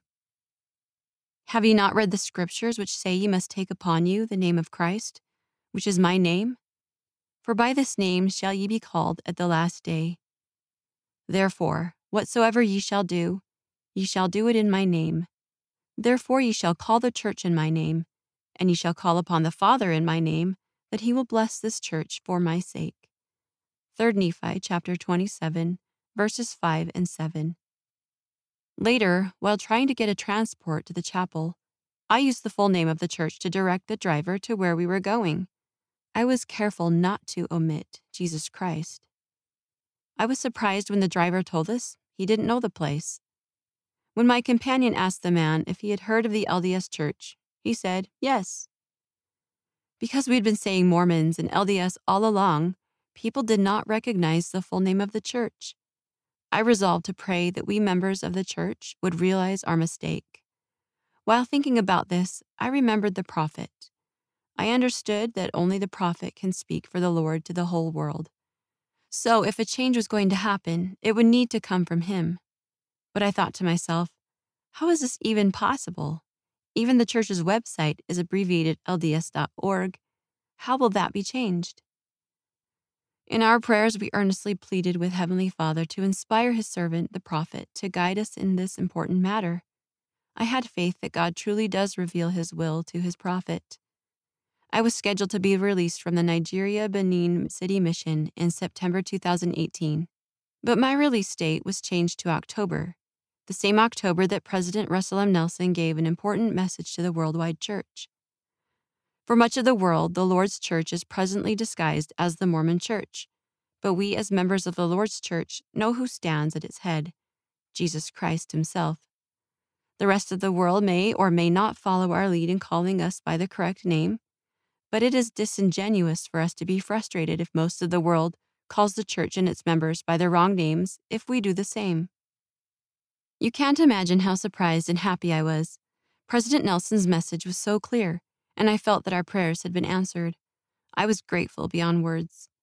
This experience added to my testimony that prayers are answered and that Heavenly Father does inspire his prophets, that this is the Lord's church, and that he knows what to do in his church. Even the church's website, which I thought wasn't possible to change, was updated to churchofjesuschrist.org. I know that President Nelson is called of God. I also know that the prophet Joseph Smith did not name the church that was restored through him. Neither did Mormon. It was the Savior himself who said, "For thus shall my church be called in the last days, even the Church of Jesus Christ of Latter-day Saints." Doctrine and Covenants, section 115, verse 4. End of the article. I had faith that God would guide his prophet. Read by Kara McClellan. Ministering Principles. 9 ways to make a powerful difference. Creating a feeling of belonging at church. We all play a part in making church a welcoming place. Welcoming others, including them, and helping them know they belong are all important ways to support one another on the covenant path so the Savior can heal us. Becoming unified is also an important part of building Zion. Whether you are new to the church, just moved into a new ward, or have been in a ward for a while, here are 9 ways you can make church a welcoming place where everyone belongs. If you're new to the ward, number 1, attend meetings and activities. As always, we make friends by being with other people and getting to know them. Arrive to church meetings and activities a few minutes early or stay afterward to meet new people. You can also sign up to serve when help is needed. These are easy ways to make connections that can turn into friendships. Number 2, look for strengths. Point out publicly and privately the strengths you see in your new ward, leaders, and community. Rather than thinking only about the wonderful place you left behind, discover what's wonderful about your new ward and talk about whom you met today. Ask others for information and ideas about what to do, where to shop, and how to find a good dentist or places to eat. Consider going together to some of the places you discuss. Number 3, befriend new people. Don't assume the people sitting next to you in Sunday school have been there for years. Assume they are new too, and that they are waiting for you to help the ward feel welcoming to them. Introduce yourself and be curious about them, no matter how long they've been there. And do that again the next week and the next. Number 4, be patient. Be patient with yourself and with others while you try to build friendships. If someone you invite for dinner isn't interested, ask someone else. If another month goes by without you receiving a calling, talk with the ward leaders again about how you can serve. If you've been in the ward for a while, number 1, pray about where to sit. You may not always feel like sitting by someone you don't know, but when you arrive for a church meeting, be willing to pause at the door and pray for guidance about whom to sit next to. Then act on the promptings to get to know others a little better. Number 2, ask how you can minister to others. Let ward leaders know you're willing to get to know someone new and that you're willing to help when others need a friend. Serving others and learning to care is one of the best ways to create friendships. Pray to know what you can do to help others feel welcomed and loved, no matter how long they've been in the ward. Number 3, practice sharing love. Creating a community of belonging for others is an expression of charity, the pure love of Christ that we're trying to develop. But we aren't all equally gifted with the skills or predispositions to pull it off. If reaching out to others doesn't come naturally to you, look for ways to make it less intimidating to develop friendships with others, such as by inviting a third friend to join with you in conversations or outings, or by inviting them to activities you're already going to. If you're a ward leader, number 1, greet at the door. Stand near the chapel doors or have other ward members do it, to be on the lookout for people who have recently joined or moved in. Get to know them and ask for their contact information. You could even ask them to take a photo you can share with other ward leaders. If your ward often has a lot of new move-ins, consider creating brightly colored bags with ward information and a treat to give to anyone new. Invite all ward members to watch out for those brightly colored bags and make an extra effort to welcome anyone holding them. Number 2, Make it a ward effort. Consider making friendliness and inclusion a ward goal. Talk together in quorum and class meetings about how to help others feel befriended. Include an occasional reminder in ward communications or on bulletin boards. You can submit your own article, ideas, or feedback at liahona.churchofjesuschrist.org. We can't wait to hear from you. End of 9 Ways to Make a Powerful Difference, Creating a Feeling of Belonging at Church. Read by Corey McClellan. Liahona, digital only. Teach Your Children to Love the Temple by Nancy Dance and Dana Wright, former members of the Primary General Advisory Council. It is never too early to help your children prepare for the temple. In his first public address as the president of the Church of Jesus Christ of Latter-day Saints, President Russell M. Nelson addressed us from the Salt Lake Temple Annex with all the apostles accompanying him. This location was significant, a symbol to begin with the end in mind, a focus on the covenant path and God's work to exalt families. Now, to each member of the church, he said, keep on the covenant path. Your commitment to follow the Savior by making covenants with Him and then keeping those covenants will open the door to every spiritual blessing and privilege available to men, women, and children everywhere. He went on to say, the ordinances of the temple and the covenants you make there are key to strengthening your life, your marriage and family, and your ability to resist the attacks of the adversary. Through temples, the entire family can be united, both young and old, both the living and the dead. The power of the temple can bless all. Helping our children prepare for the temple can be a natural and normal part of our lives. As the temple and its blessings are important to us, our actions and our words will teach our children to love the temple as well. When children understand the importance of making covenants with God, their desire to prepare for those covenants is likely to increase. Below are some simple ideas to help our children learn to love the temple as they prepare to make and keep covenants there. For 3 to 7-year-olds, display a picture of the temple in your home. Talk together about the temple. Where possible, visit the temple grounds, touch the temple, or view temple photos online. Draw or build a model of your temple with readily available materials such as stone and mud, clay, Play-Doh, or blocks. Later, do it again for a different temple. Engage in family activities provided on familysearch.org/discovery. Act out meaningful family stories or make traditional family recipes. Explain the importance of knowing about our ancestors.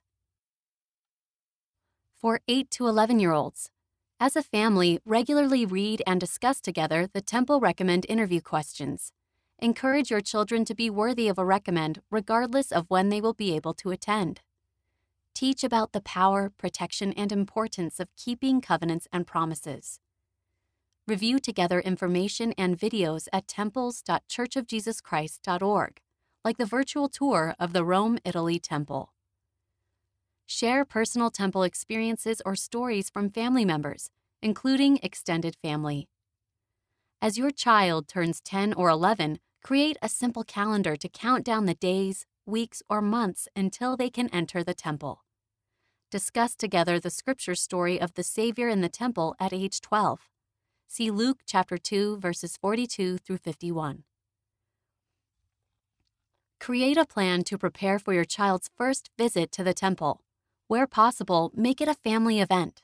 To help your child feel more comfortable, include talking about the practical aspects of temple baptisms and confirmations, such as what to wear to and in the temple, where they will enter the baptistry, who will help them, how baptisms and confirmations are performed, and the order of what will happen inside. Learn to do family history work and prepare family names to take to the temple. The blessings of temple and family history work. Many prophets and apostles have spoken of the importance of temple and family history work and of the blessings it can bring as we participate in this work, including strengthening our children and families. For instance, Elder Dale G. Renlund of the Quorum of the 12 Apostles spoke of increased understanding of the Savior and His atonement. influence of the Holy Ghost for us to feel strength and direction, faith, joy, family blessings, love and appreciation, power to discern, and protection from the adversary. We can help our children receive these blessings as we invite them to participate in temple and family history work with us. Temple and family history work are part of the same work of salvation and exaltation, and family history work can play a major role in temple preparation. President Nelson said, "The house of the Lord is a house of learning. There the Lord teaches in his own way. There each ordinance teaches about the Savior. There we learn how to part the veil and communicate more clearly with heaven. How eager each of us should be to seek refuge there." Start today. For all ages, making the temple and family history a normal and natural part of our lives will bring blessings. Talk about the temple as you travel together. Incorporate it into Come Follow Me study and other gospel discussions with your family. Teach your children that they can become more like the Savior as they prepare for and enter his temple. Each of these things will help your children learn to love and prepare to enter the house of the Lord. Sister Joy D. Jones, former primary general president, said, "I pray every day that our youth and their families will feel the Savior's love and recognize and follow his Spirit. I know he will lead them to his holy temple and to the blessings of eternity to be found in receiving ordinances and making covenants with our Father in heaven." It is never too early to teach children about the temple.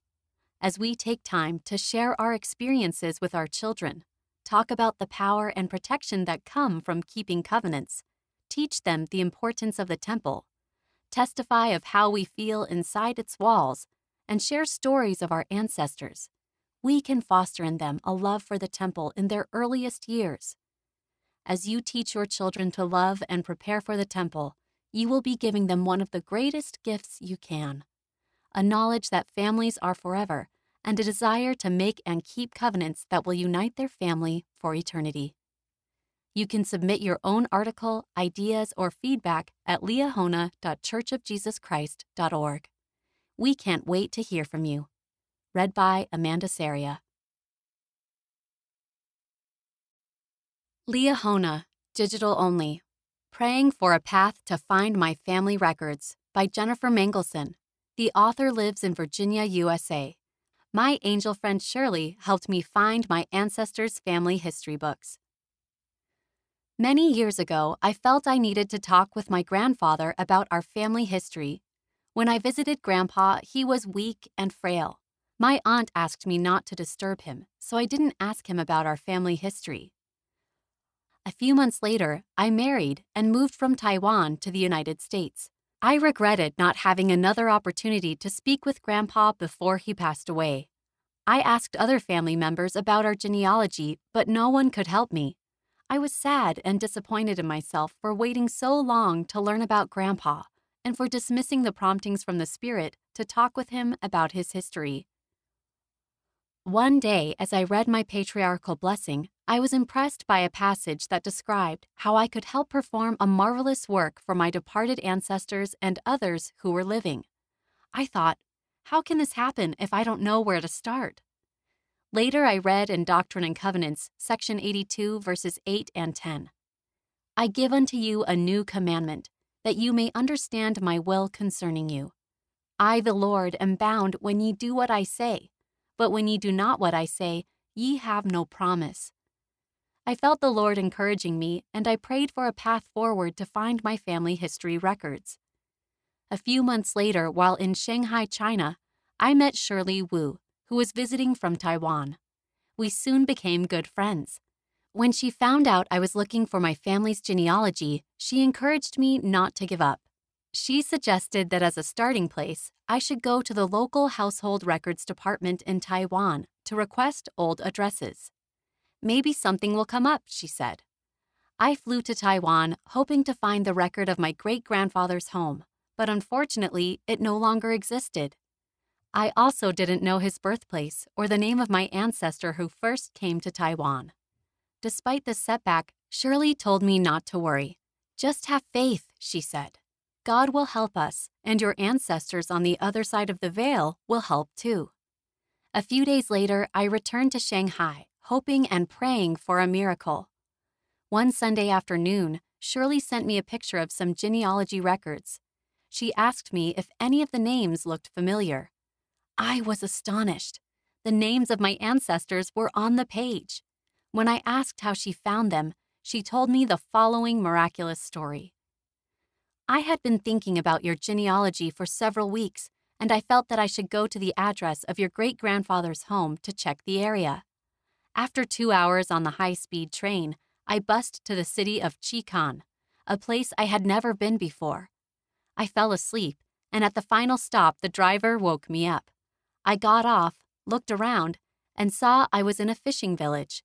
I asked a young shop owner across the street for directions. He called a taxi for me and directed the driver to a place where an old man lived. When I arrived and asked that man where I could find the town's genealogy record, he told me to walk a few blocks to a temple by the seashore. At the temple, I saw a group of men having tea and chatting.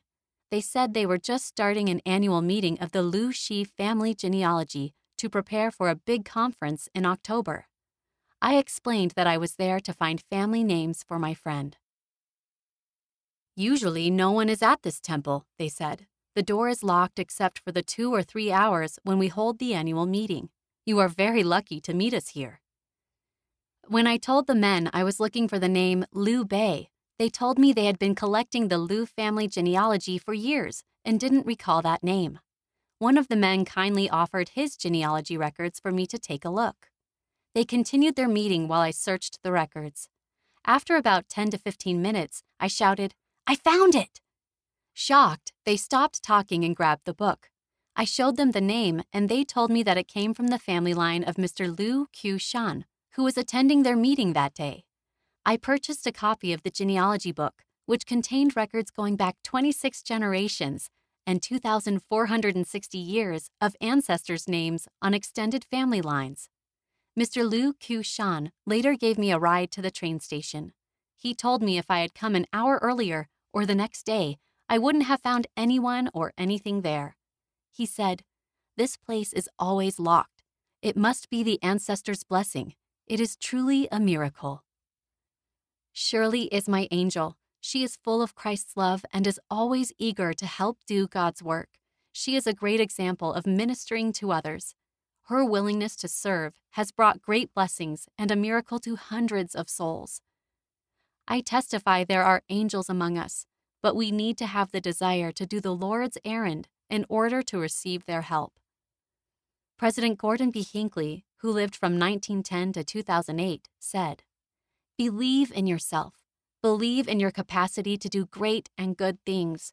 Believe that no mountain is so high that you cannot climb it. Believe that no storm is so great that you cannot weather it."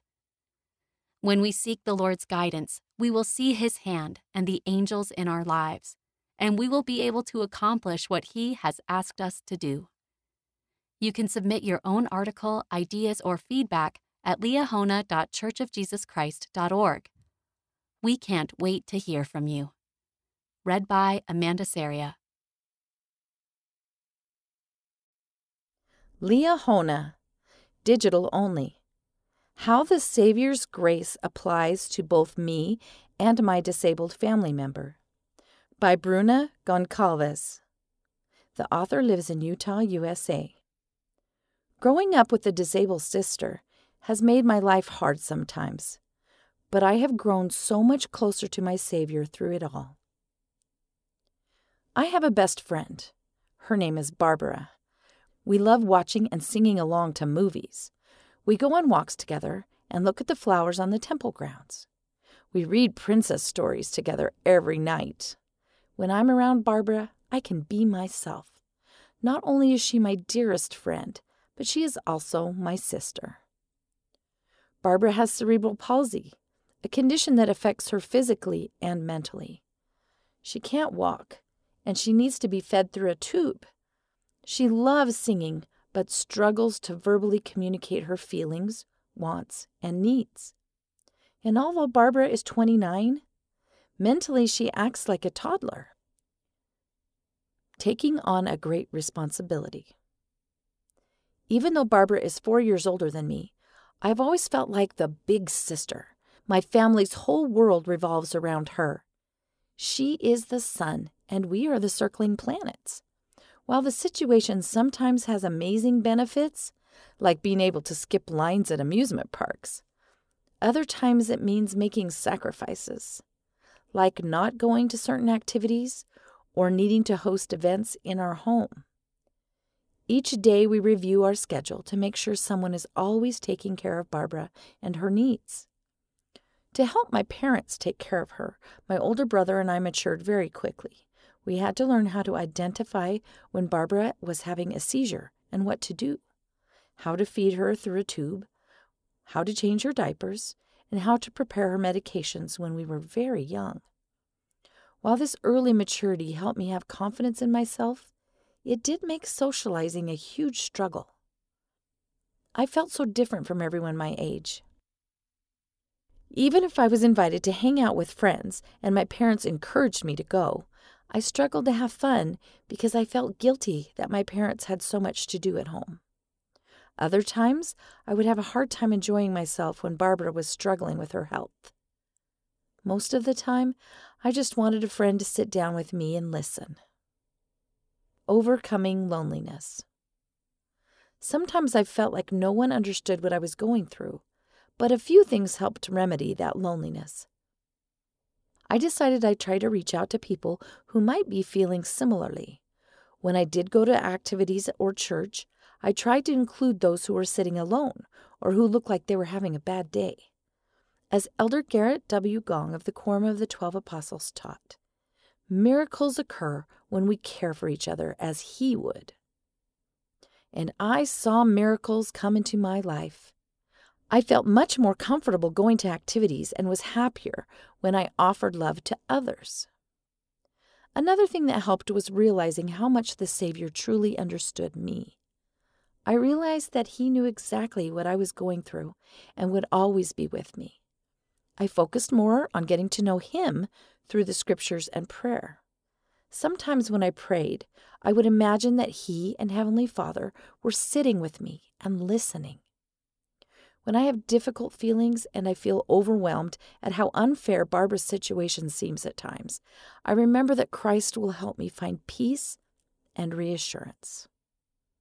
Elder Dale G. Renlund of the Quorum of the 12 Apostles explained this perfectly when he said, "In unfair situations, one of our tasks is to trust that all that is unfair about life can be made right through the atonement of Jesus Christ." Relying on the Savior's grace. Having a loved one with a disability can require near superhuman strength. It affects your life physically, mentally, emotionally, financially, and spiritually.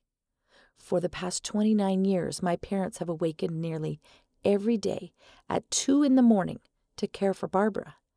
We all go to the gym regularly so that we can be strong enough to lift and carry Barbara when necessary. And so many other responsibilities can take a toll on us all. How do we possibly do everything?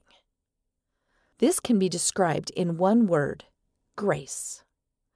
Grace is the enabling power and spiritual healing offered through the mercy and love of Jesus Christ. The grace of God helps us every day. It strengthens us to do good works we could not do on our own. What do I love most about Barbara? With her, I've learned more about the Savior's love for us. You can't help but feel of His love when you're around Barbara. Despite all her difficulties, she's always smiling, singing, and making us laugh. However, there are also days where I feel helpless, when nothing seems to make her feel better. But because of my experiences, I know with certainty that the Savior understands what both Barbara and I are going through.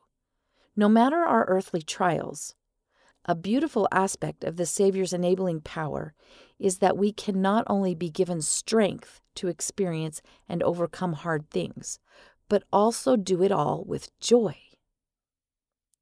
You can submit your own articles, ideas, or feedback at liahona.churchofjesuschrist.org. We can't wait to hear from you. Read by April Johnson. Young adults. Covenants Can Transform Our Relationships by Emily Abel. Covenants can give us power to love ourselves, serve others, and return to our Heavenly Father and Savior. As a child, I was proud to be able to define a big word like covenant. Whenever the topic came up at church, I would proudly burst out, "A covenant is a promise between me and God." Growing up, I made covenants through baptism and in the temple, and my definition remained mostly unchanged. I saw covenants as a set of rules for me to follow, and then God would hold up His side of the bargain by bestowing promised blessings. To me, covenants seemed to be something to check off a list of life to-dos. I could see how other gospel practices, like prayer and fasting, were about developing a relationship with Heavenly Father. But covenants seemed to be about Heavenly Father's rules.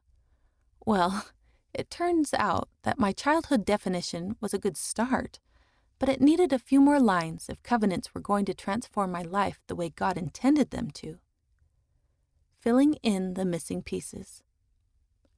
These words from Elder Garrett W. Gong of the Quorum of the 12 Apostles were a helpful starting place for my evolving definition of covenant. By divine covenant, we belong to God and to each other. Covenant belonging is a miracle. It is not to give up on ourselves, on each other, or on God. Since finding that quote, I've realized that covenants have a daily impact on our lives. When we truly live by the covenants we've made, we don't give up on ourselves, on the people around us, or on God. Our covenants help us understand the true nature of our relationships and give us the power we need to develop them. Covenants are about more than following rules. They are about strengthening relationships. Let's look at 3 key relationships in our lives and how our covenants can transform them. Our relationship with ourselves, with others, and with our Heavenly Father and Savior. Recognizing our eternal identity. Everyone craves a sense of identity. When I was in high school, I found much of my identity on my love for dance.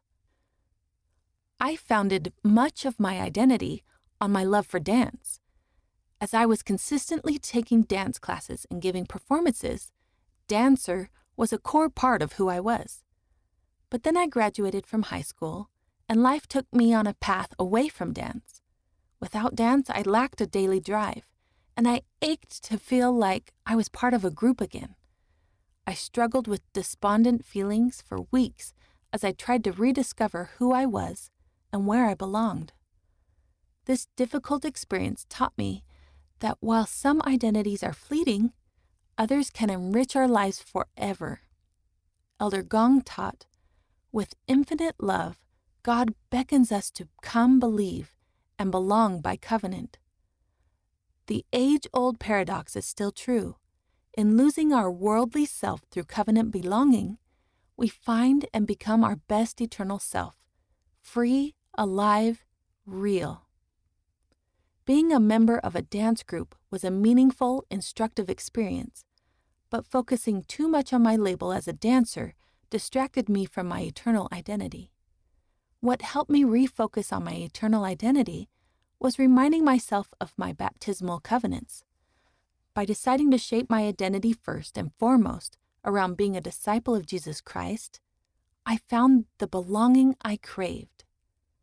I also realized that making and keeping sacred covenants with God helps us keep our focus on Christ, which will help us excel in all areas of life. I believe Christ cares about my love for dance and has helped me find success in doing it. I just had to learn to not let dance be the basis of my identity. This mortal journey will look different for everyone, but keeping covenants and staying on the covenant path can bring all of us the power we need to become our best selves. deepening our love for others. Loving relationships are one of the most fulfilling parts of life, but they can also be hard to build and maintain. Through our covenants, we will better understand how to love the people around us. Elder Gong said, "In the revelation of our true divine selves through our covenants with God, we learn to recognize and love our brothers and sisters as He does." Covenants can transform our perspective of earthly relationships. For example, after a friend of mine was baptized in her 40s, she said she had a different understanding of her role as a mother. Knowing that Heavenly Father would guide her through the gift of the Holy Ghost gave her reassurance that she could help her children overcome their individual challenges. Being a covenant keeper can bless our earthly relationships in many ways, including the following. When we remember the eternal nature of covenants, we can find increased hope, strength, and patience in difficult relationships. As we become better at keeping promises, we can develop a deeper level of trust in one another. Mourning with those that mourn can help us develop feelings of closeness and love. When we recognize that we are all children of Heavenly Father, our hearts can be filled with love for even complete strangers. Those are just a few examples, but I am grateful that as we keep our covenants, Heavenly Father can lend us power to develop the attributes and perspectives needed for successful relationships. Strengthening our relationship with God and Jesus Christ. While it is true that the same words are used when individuals make certain covenants, such as baptism and the temple endowment, there are two words that were spoken when I entered these covenants that made them unique: Emily, Abel. Those two words turned universal covenants into my personal invitation for Christ to be present in my life. Because of those covenants, I am now, through the priesthood power, bound to Christ by loving ties, and He is now bound to me. The same is true for every person who makes covenants. Dr. Ellie L. Young, Associate Professor of Clinical Psychology and Special Education at Brigham Young University, said, "Being bound to Christ means that we know Him, we feel His comforting love, we feel His guiding hand in our lives.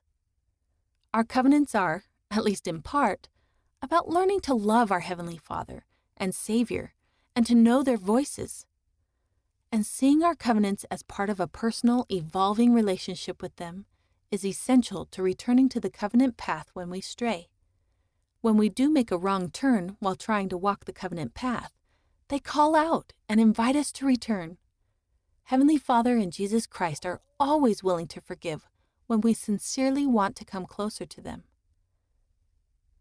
Now I know that honoring my covenants means having a strong relationship with Heavenly Father and Jesus Christ. Even after we commit a major sin, our covenants are not forever nullified if we repent. Our Father in heaven and Savior invite us to come and begin making repairs.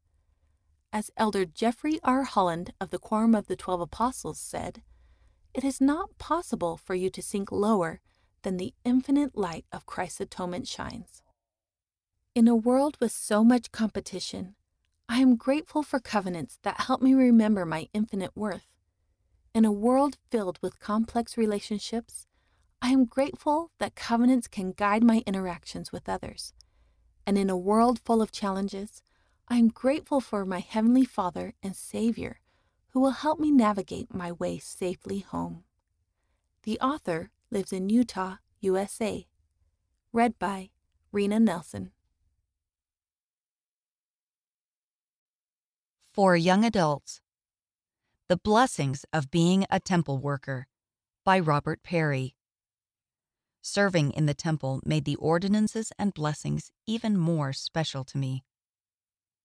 When I first went to the temple, I was awestruck by the majesty of the Lord's house. I felt clarity about who I was, why I was on earth, and where my path could lead me when I focused on Christ. I had just been called to serve a mission in England, and I was excited to go through the temple before I left. I prepared myself beforehand by learning about temple ordinances and preparing myself to make covenants with the Lord. Afterward, I knew I wanted to go there consistently throughout my life, and that decision influenced my desire to serve as an ordinance worker too. Sacrificing to serve.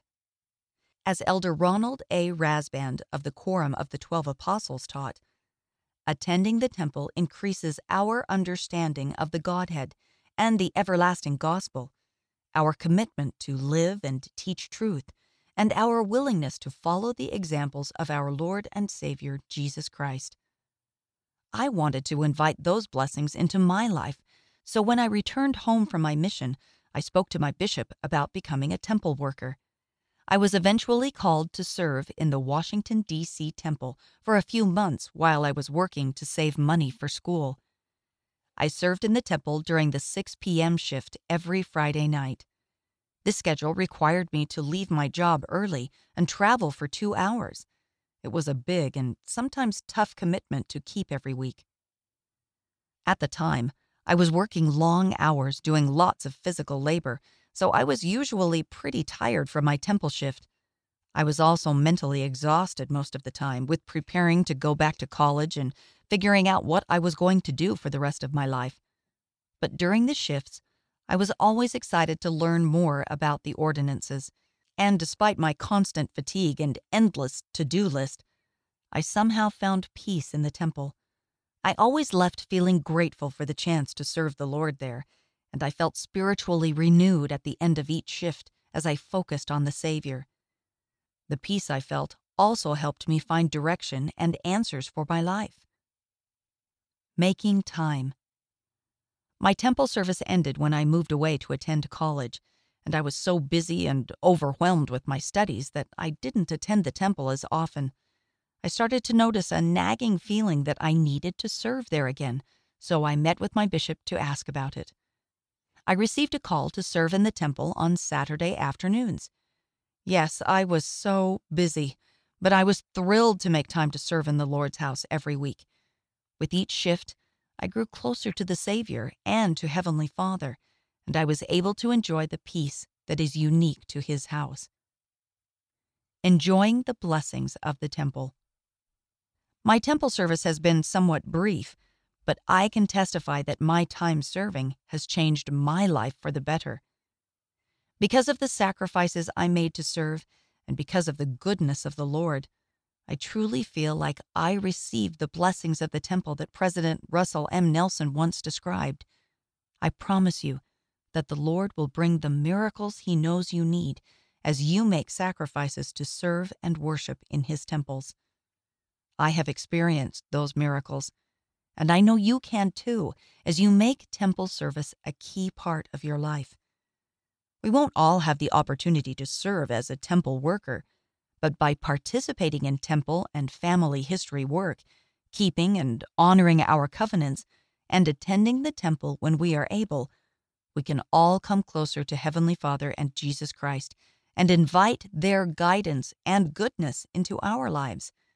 And when they are our focus, we can always have peace in our hearts, no matter what challenges we face.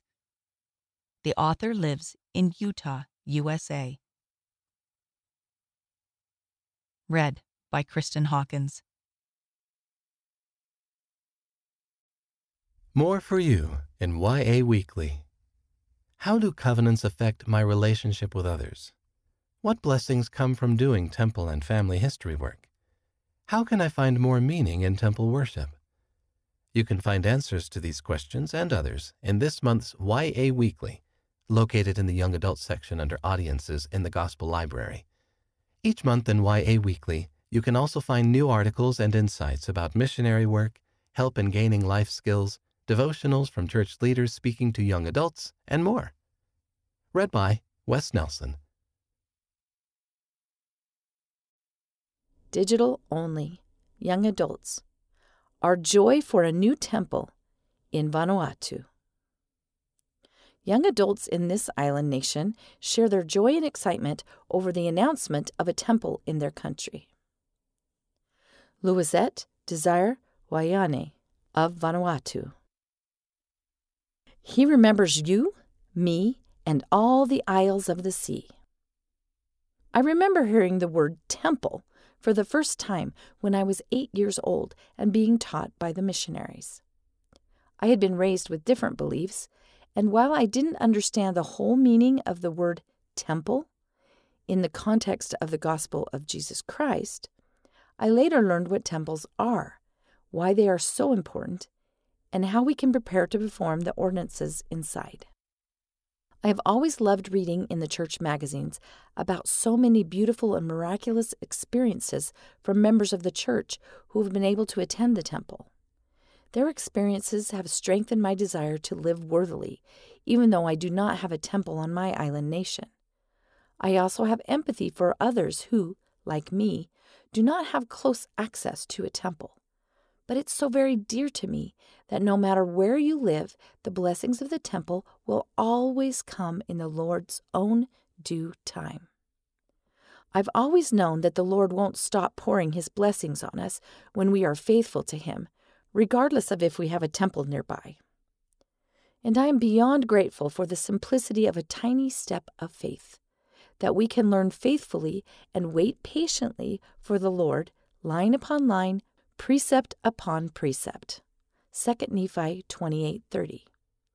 I acknowledge and praise the Lord's timing and His great work that He wants me to be a part of. When our beloved prophet, President Russell M. Nelson, announced during the October 2020 General Conference that Port Vila, Vanuatu, would have a temple, I felt so much peace.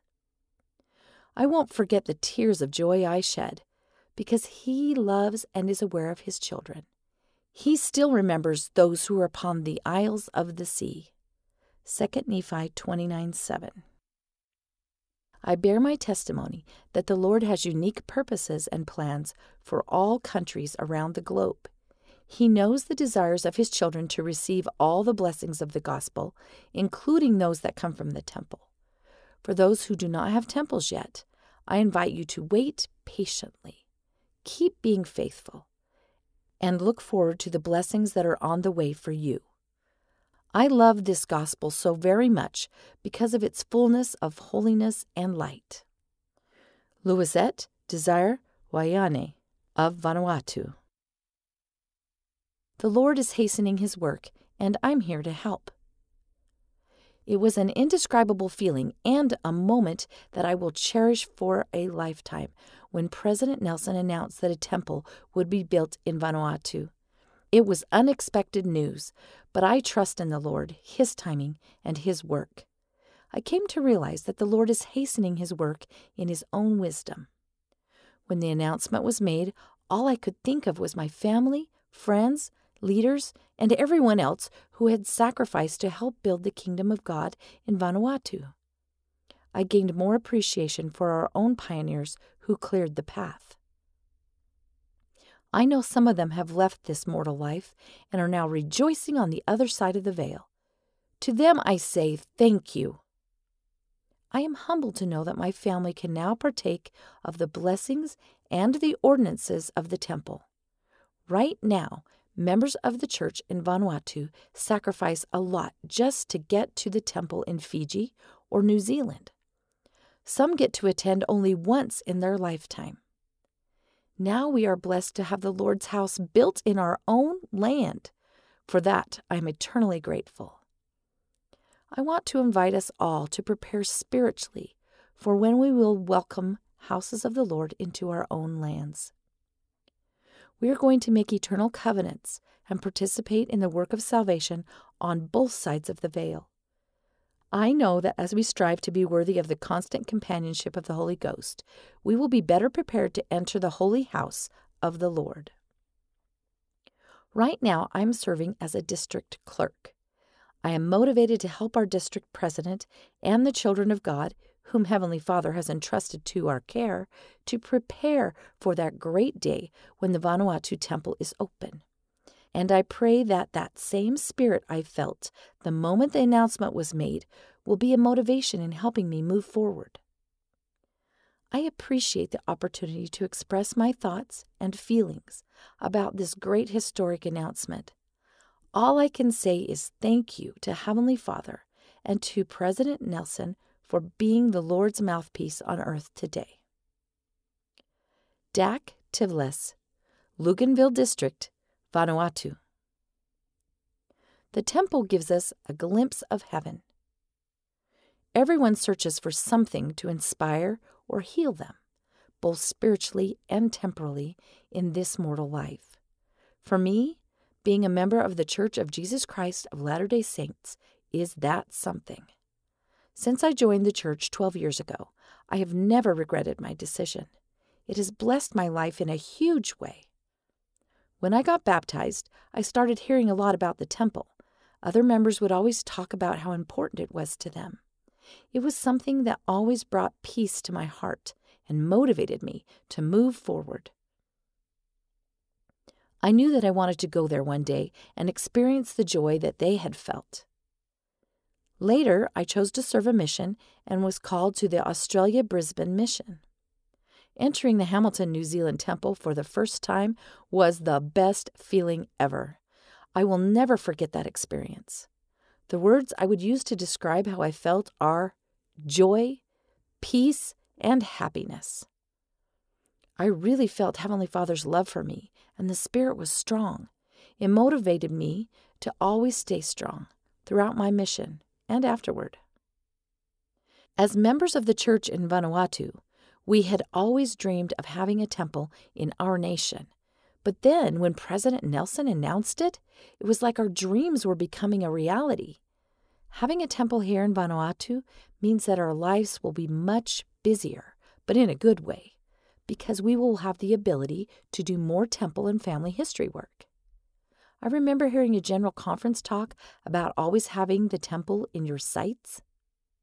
When you do, you have that ensign. You will always have something to look forward to. The temple helps us keep the perspective that life is not limited by problems.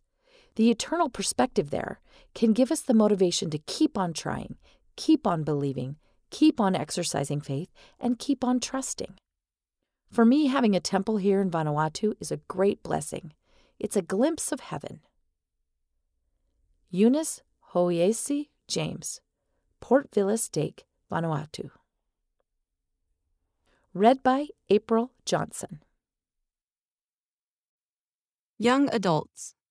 Heavenly Father and Jesus Christ can help us make it to the temple. By Rinka Izumida. I faced a lot of opposition before I received my endowment, but relying on Christ helped me prepare to make those covenants. When I was a child, my family traveled to the Tokyo, Japan temple. The 12-hour car trip was long, but we were grateful for the time we got to spend together, and we spent the drive discussing our excitement about going to the temple. At the time, I wasn't yet 12 years old, so I was only able to enter the temple lobby, but the sacred nature of that space filled my heart with the warmth of the Spirit. I could have stayed in that lobby forever. So when it came time to return home, tears started streaming down my face. The temple quickly grew smaller and smaller in the distance as we drove away, and I already missed the strong spirit I had felt inside. I was determined to return one day. If the spirit was that strong in the lobby, I couldn't wait to experience what it felt like to actually go inside and perform ordinances.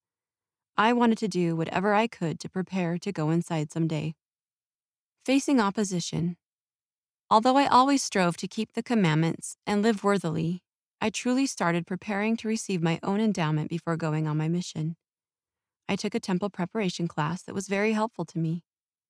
2 ministering sisters offered to answer questions and help me know what to expect. And as I listened to their experiences and their testimonies, my anticipation to enter the temple intensified. But much to my surprise, after I finished taking my temple prep class, and as the day of my endowment drew closer, I started facing a lot of temptations. Likewise, I saw a lot of opposition in preparing to serve a full-time mission. I experienced a lot of anxiety. My mental health started to dwindle, and I had to take necessary steps to face my feelings and move forward with faith. As this was happening, I realized that the adversary did not want me to take these great spiritual steps. Finding strength in Christ. To combat this opposition, I prayed every day for help to overcome temptations and my anxious feelings. I relied on Heavenly Father and Jesus Christ more than I ever had before. I fasted, studied the scriptures, and sought revelation. I prayed for strength to make the right decisions, to overcome my weaknesses, and to simply feel peace in my heart and keep an eternal perspective. Those small spiritual practices helped me better recognize and follow the promptings of the Spirit. I also felt my anxiety lessen. I gained a greater understanding of the healing power of Jesus Christ and was often enveloped in peace when I turned to Him. Ironically, it was through facing temptations and fear that I was able to come closer to Christ and prepare myself to receive my endowment. And when I entered the Sapporo, Japan temple, the familiar spirit I'd felt as a child in the Tokyo temple lobby was there. But this time it was so much stronger, just as I had always imagined it would be. After receiving my endowment, I sat quietly in the celestial room and said a prayer, asking Heavenly Father what He wanted me to know. The Spirit revealed to me that Heavenly Father knew me and my circumstances. See Doctrine and Covenants, section 38, verse 2. I knew that He was pleased with me for making covenants, and that He wants us to come to His house, a house that can truly distance us from the hectic world, while strengthening us and bringing us closer to Him and Jesus Christ. I felt the most powerful feeling of peace in my heart, and I was also able to receive the revelation I needed to feel confident in my decision to serve a mission. Heavenly Father knows our hearts. I have realized through my journey that God knows the desires of our hearts and that He can help us succeed. If we follow Him with faith and rely on Him for guidance and strength, He can help us prepare ourselves to live worthily and to enter His sacred house. The ordinances of the temple will be even more special to you when you prepare yourself to enter and when you continue to return and serve there. I know that Heavenly Father wants us to receive ordinances and make covenants so we can be with Him again. And even if we cannot attend the temple often, when we strive to stay worthy of a temple recommend, we are worthy of all the blessings He offers through keeping our temple covenants. I know that when we keep our covenants and strive to follow Jesus Christ, we will be strengthened to withstand every challenge and temptation we are faced with. And we can invite the Spirit and the blessings and joy that flow from the temple into our own hearts and homes. Don't give in or give up. Before great moments, certainly before great spiritual moments, there can come adversity, opposition, and darkness. Beware the temptation to retreat from a good thing. If it was right when you prayed about it and trusted it and lived for it, it is right now. Don't give up when the pressure mounts. Certainly don't give in to that being who is bent on the destruction of your happiness. Elder Jeffrey R. Holland of the Quorum of the 12 Apostles, Cast not away therefore your confidence. Ensign, March 2000, pages 7 and 9. More resources to help you prepare for your endowment. Russell M. Nelson, Personal Preparation for Temple Blessings. Ensign, May 2001, pages 32 through 35. Temple Endowment Q&A. Liahona, March 2019, page 49. How I Prepare for Temple Ordinances. churchofjesuschrist.org/youth/learn/temple-preparation. Rinka Izumida was born in Aomori, Japan. She served in the Canada, Edmonton, and Japan Fukuoka missions as a full-time missionary. She was a long jumper for 11 years. Now she is working on her dream for the future. Discover more. You can find more articles about understanding and preparing for the temple in the young adult section of the October 2021 Liahona. Check out YA Weekly, found in the Gospel Library under Magazines or Audiences/Young Adults, for new inspiring content for young adults each week. You can submit your own article, ideas, or feedback at liahona.churchofjesuschrist.org. We can't wait to hear from you. End of Heavenly Father and Jesus Christ Can Help Us Make It to the Temple. Read by Kara McClellan. Young Adults: How the Temple Blesses Our Daily Lives by Michito Matsuoka. My life was hectic, but I knew that prioritizing the temple would bless my family and me. I love the temple. I always have. What I especially love about the temple is the way that it strengthens the love between my wife and me, our bonds with our 6 children, and the overall sense of tranquility in our home. I have truly experienced the power that comes from making and honoring sacred temple covenants and the refuge these holy buildings give us from the temptations and unrest of the world. When my wife and I were married in the Tokyo, Japan temple 10 years ago, we set a goal to attend the temple at least once a month together.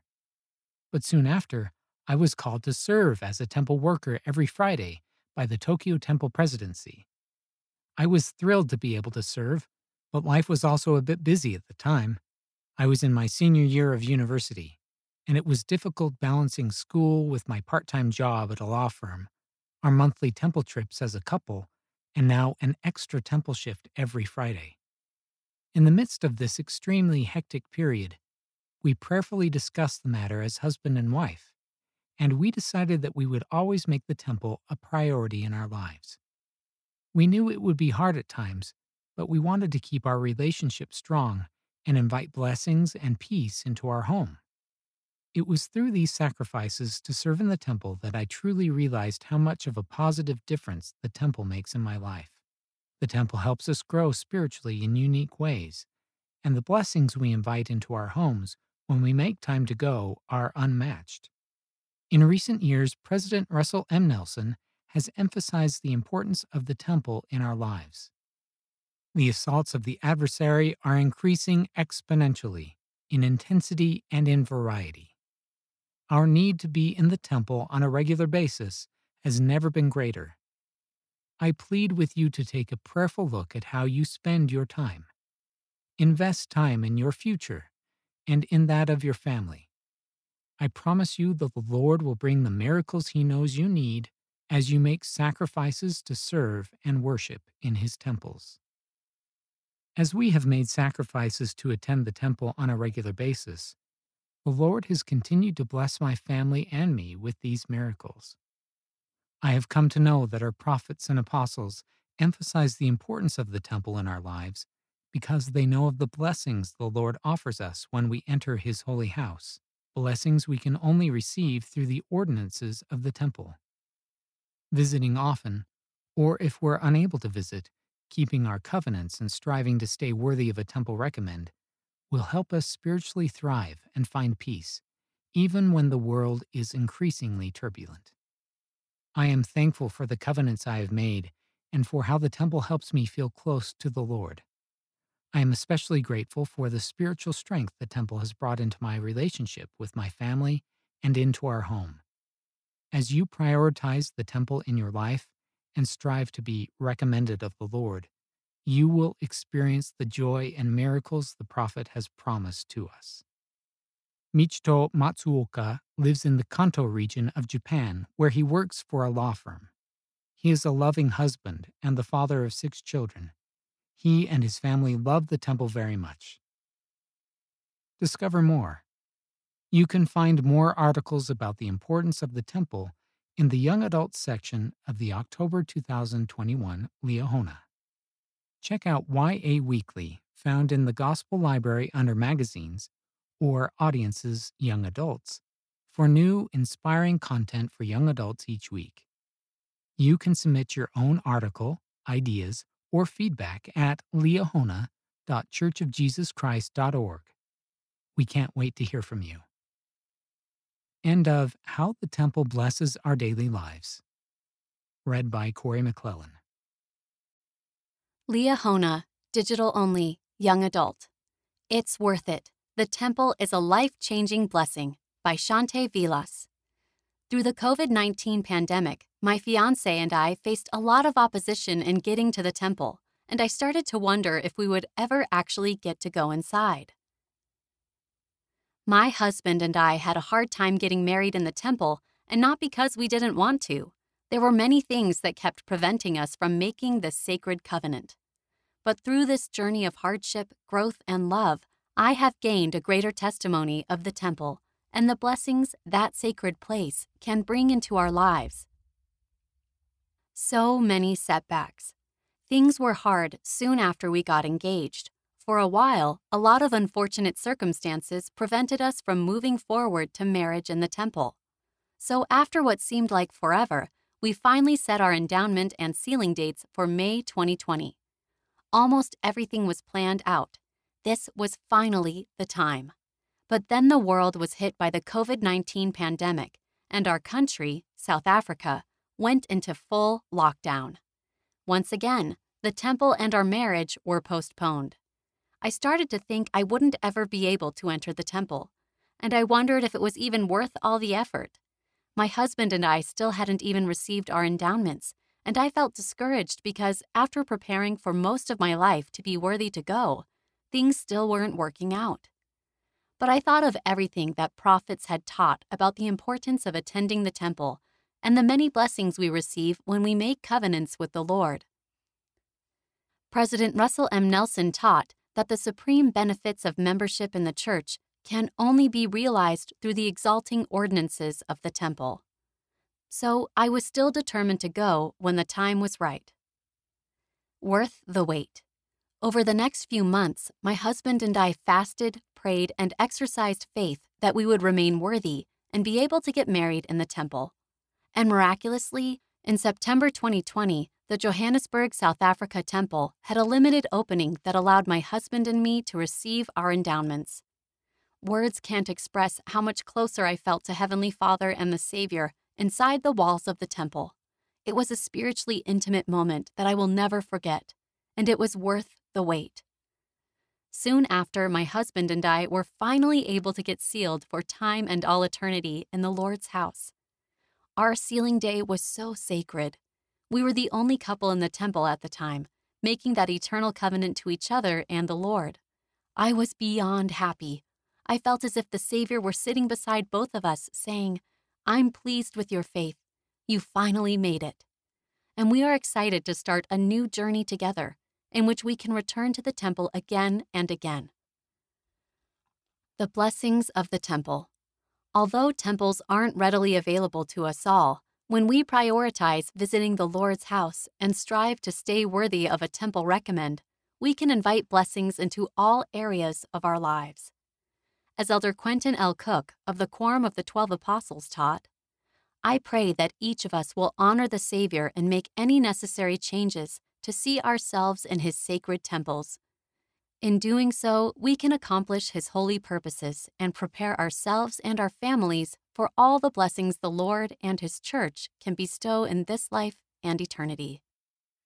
Whenever I think of my temple covenants or attend the temple, I feel closer to Heavenly Father and Jesus Christ, and am able to let go of the things of the world and invite peace into my life. Because of the blessings of the temple, my husband and I have been able to look back and see Heavenly Father's hand directing our lives, and have increased our faith that He is guiding us every day. I'm grateful for the temple endowment, which helps us know how to return to Heavenly Father, and for the chance that we have to be sealed eternally to those we love, an indescribable blessing that we have because of the atonement of Jesus Christ. We can all be worthy of those blessings as we prepare ourselves and follow the Savior's example, despite whatever challenges or setbacks might come our way. Getting there is worth every effort. Believe me. Shante Vilas was born in Gauteng, South Africa. She is the oldest of 4 sisters and is enjoying married life. She has faith that with Heavenly Father and Jesus Christ on our side, nothing is impossible. Discover more. You can find more articles about understanding and preparing for the temple in the Young Adults section of the October 2021 Liahona. Check out YA Weekly, found in the Gospel Library under Magazines or Audiences/Young Adults, for new, inspiring content for young adults each week. You can submit your own article, ideas, or feedback at liahona.churchofjesuschrist.org. We can't wait to hear from you. Read by Amanda Saria. Liahona.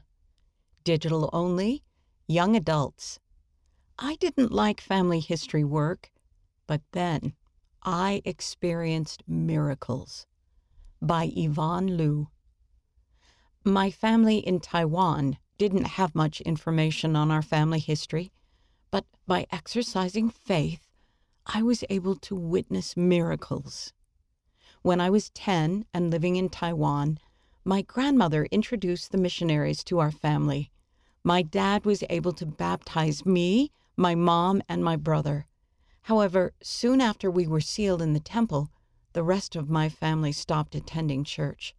So, naturally, the responsibility of family history work fell on my shoulders. But that task was never easy for me. I tried to follow the invitations from our church leaders to do this sacred work, but because of various setbacks, I stopped putting in much effort. For one, my parents never liked the idea of doing temple work for the dead. They felt that we were making the decision for our ancestors to receive ordinances, and that it was disrespectful to their agency. I also had a hard time finding information about my ancestors.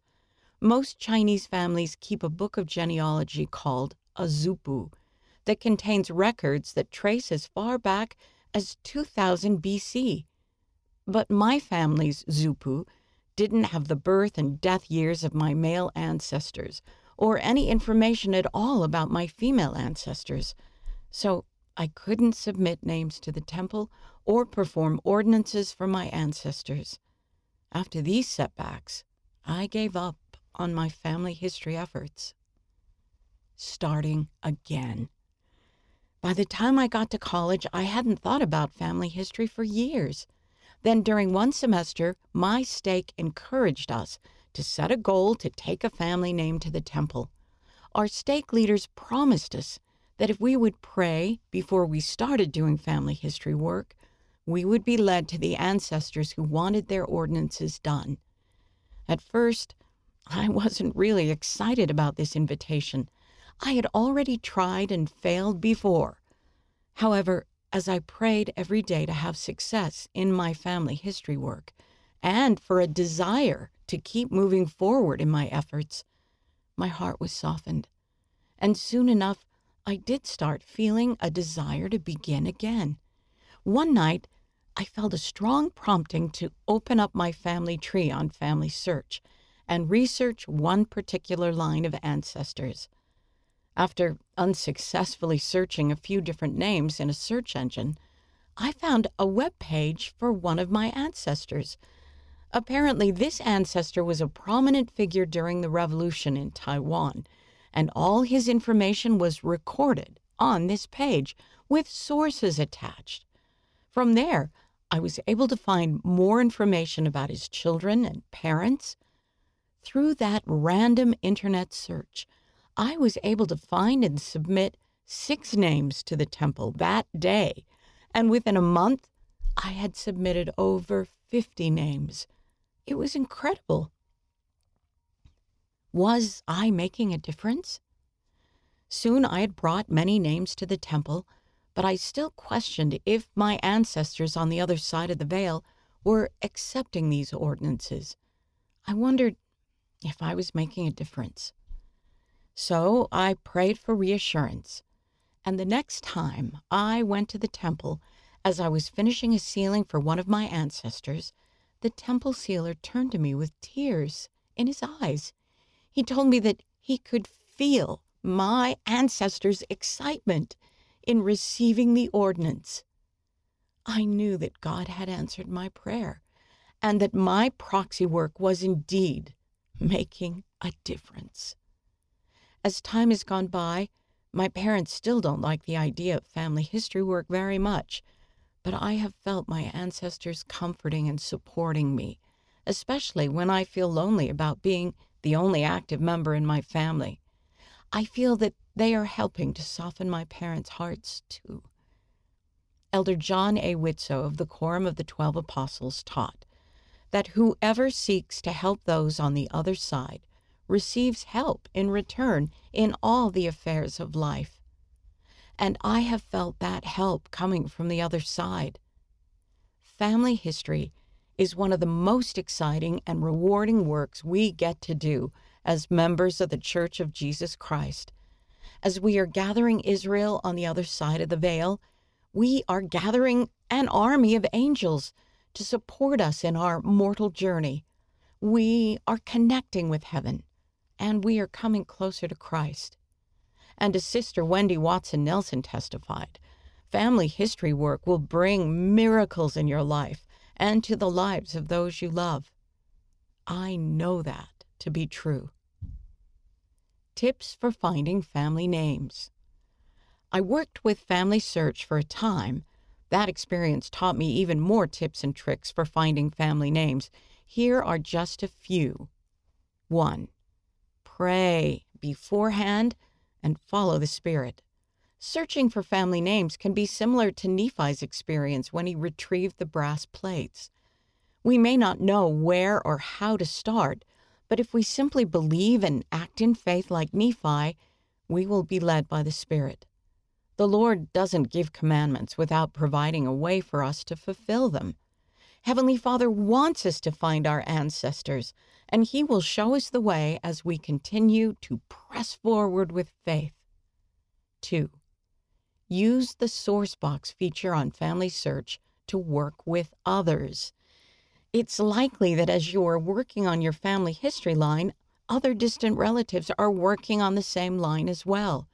You can add details in the source box, telling others where you found the information about your ancestors, how accurate the information is, and what information still needs to be gathered. You can find more information about the source box feature on the Family Search website. 3. Look to resources that may contain information about your genealogy. If you don't have much information about your family tree, local government agencies can be a great place to start, as they may have access to certain records. Family Search also contains more than 6 billion records from around the world that are free to anyone with Family Search. To anyone with a Family Search account, use the Record Hints feature on Family Search to locate your ancestors and look for every possible source, from marriage records to death records, about your ancestors. You could also try typing your family members' names into a search engine. You might find a lot of information on the internet if your ancestors were famous or were involved in certain events during their lifetime. Getting in touch with living extended family members can be helpful as well. They might be able to answer questions about your ancestors. It's also a great excuse to catch up with family you might not know well. Lastly, think outside the box. For instance, don't be afraid to visit areas or reach out on social media to someone who lives in an area where your ancestors lived. You might find some surprising information. Family history work can be hard sometimes, but there are so many resources to help you along the way.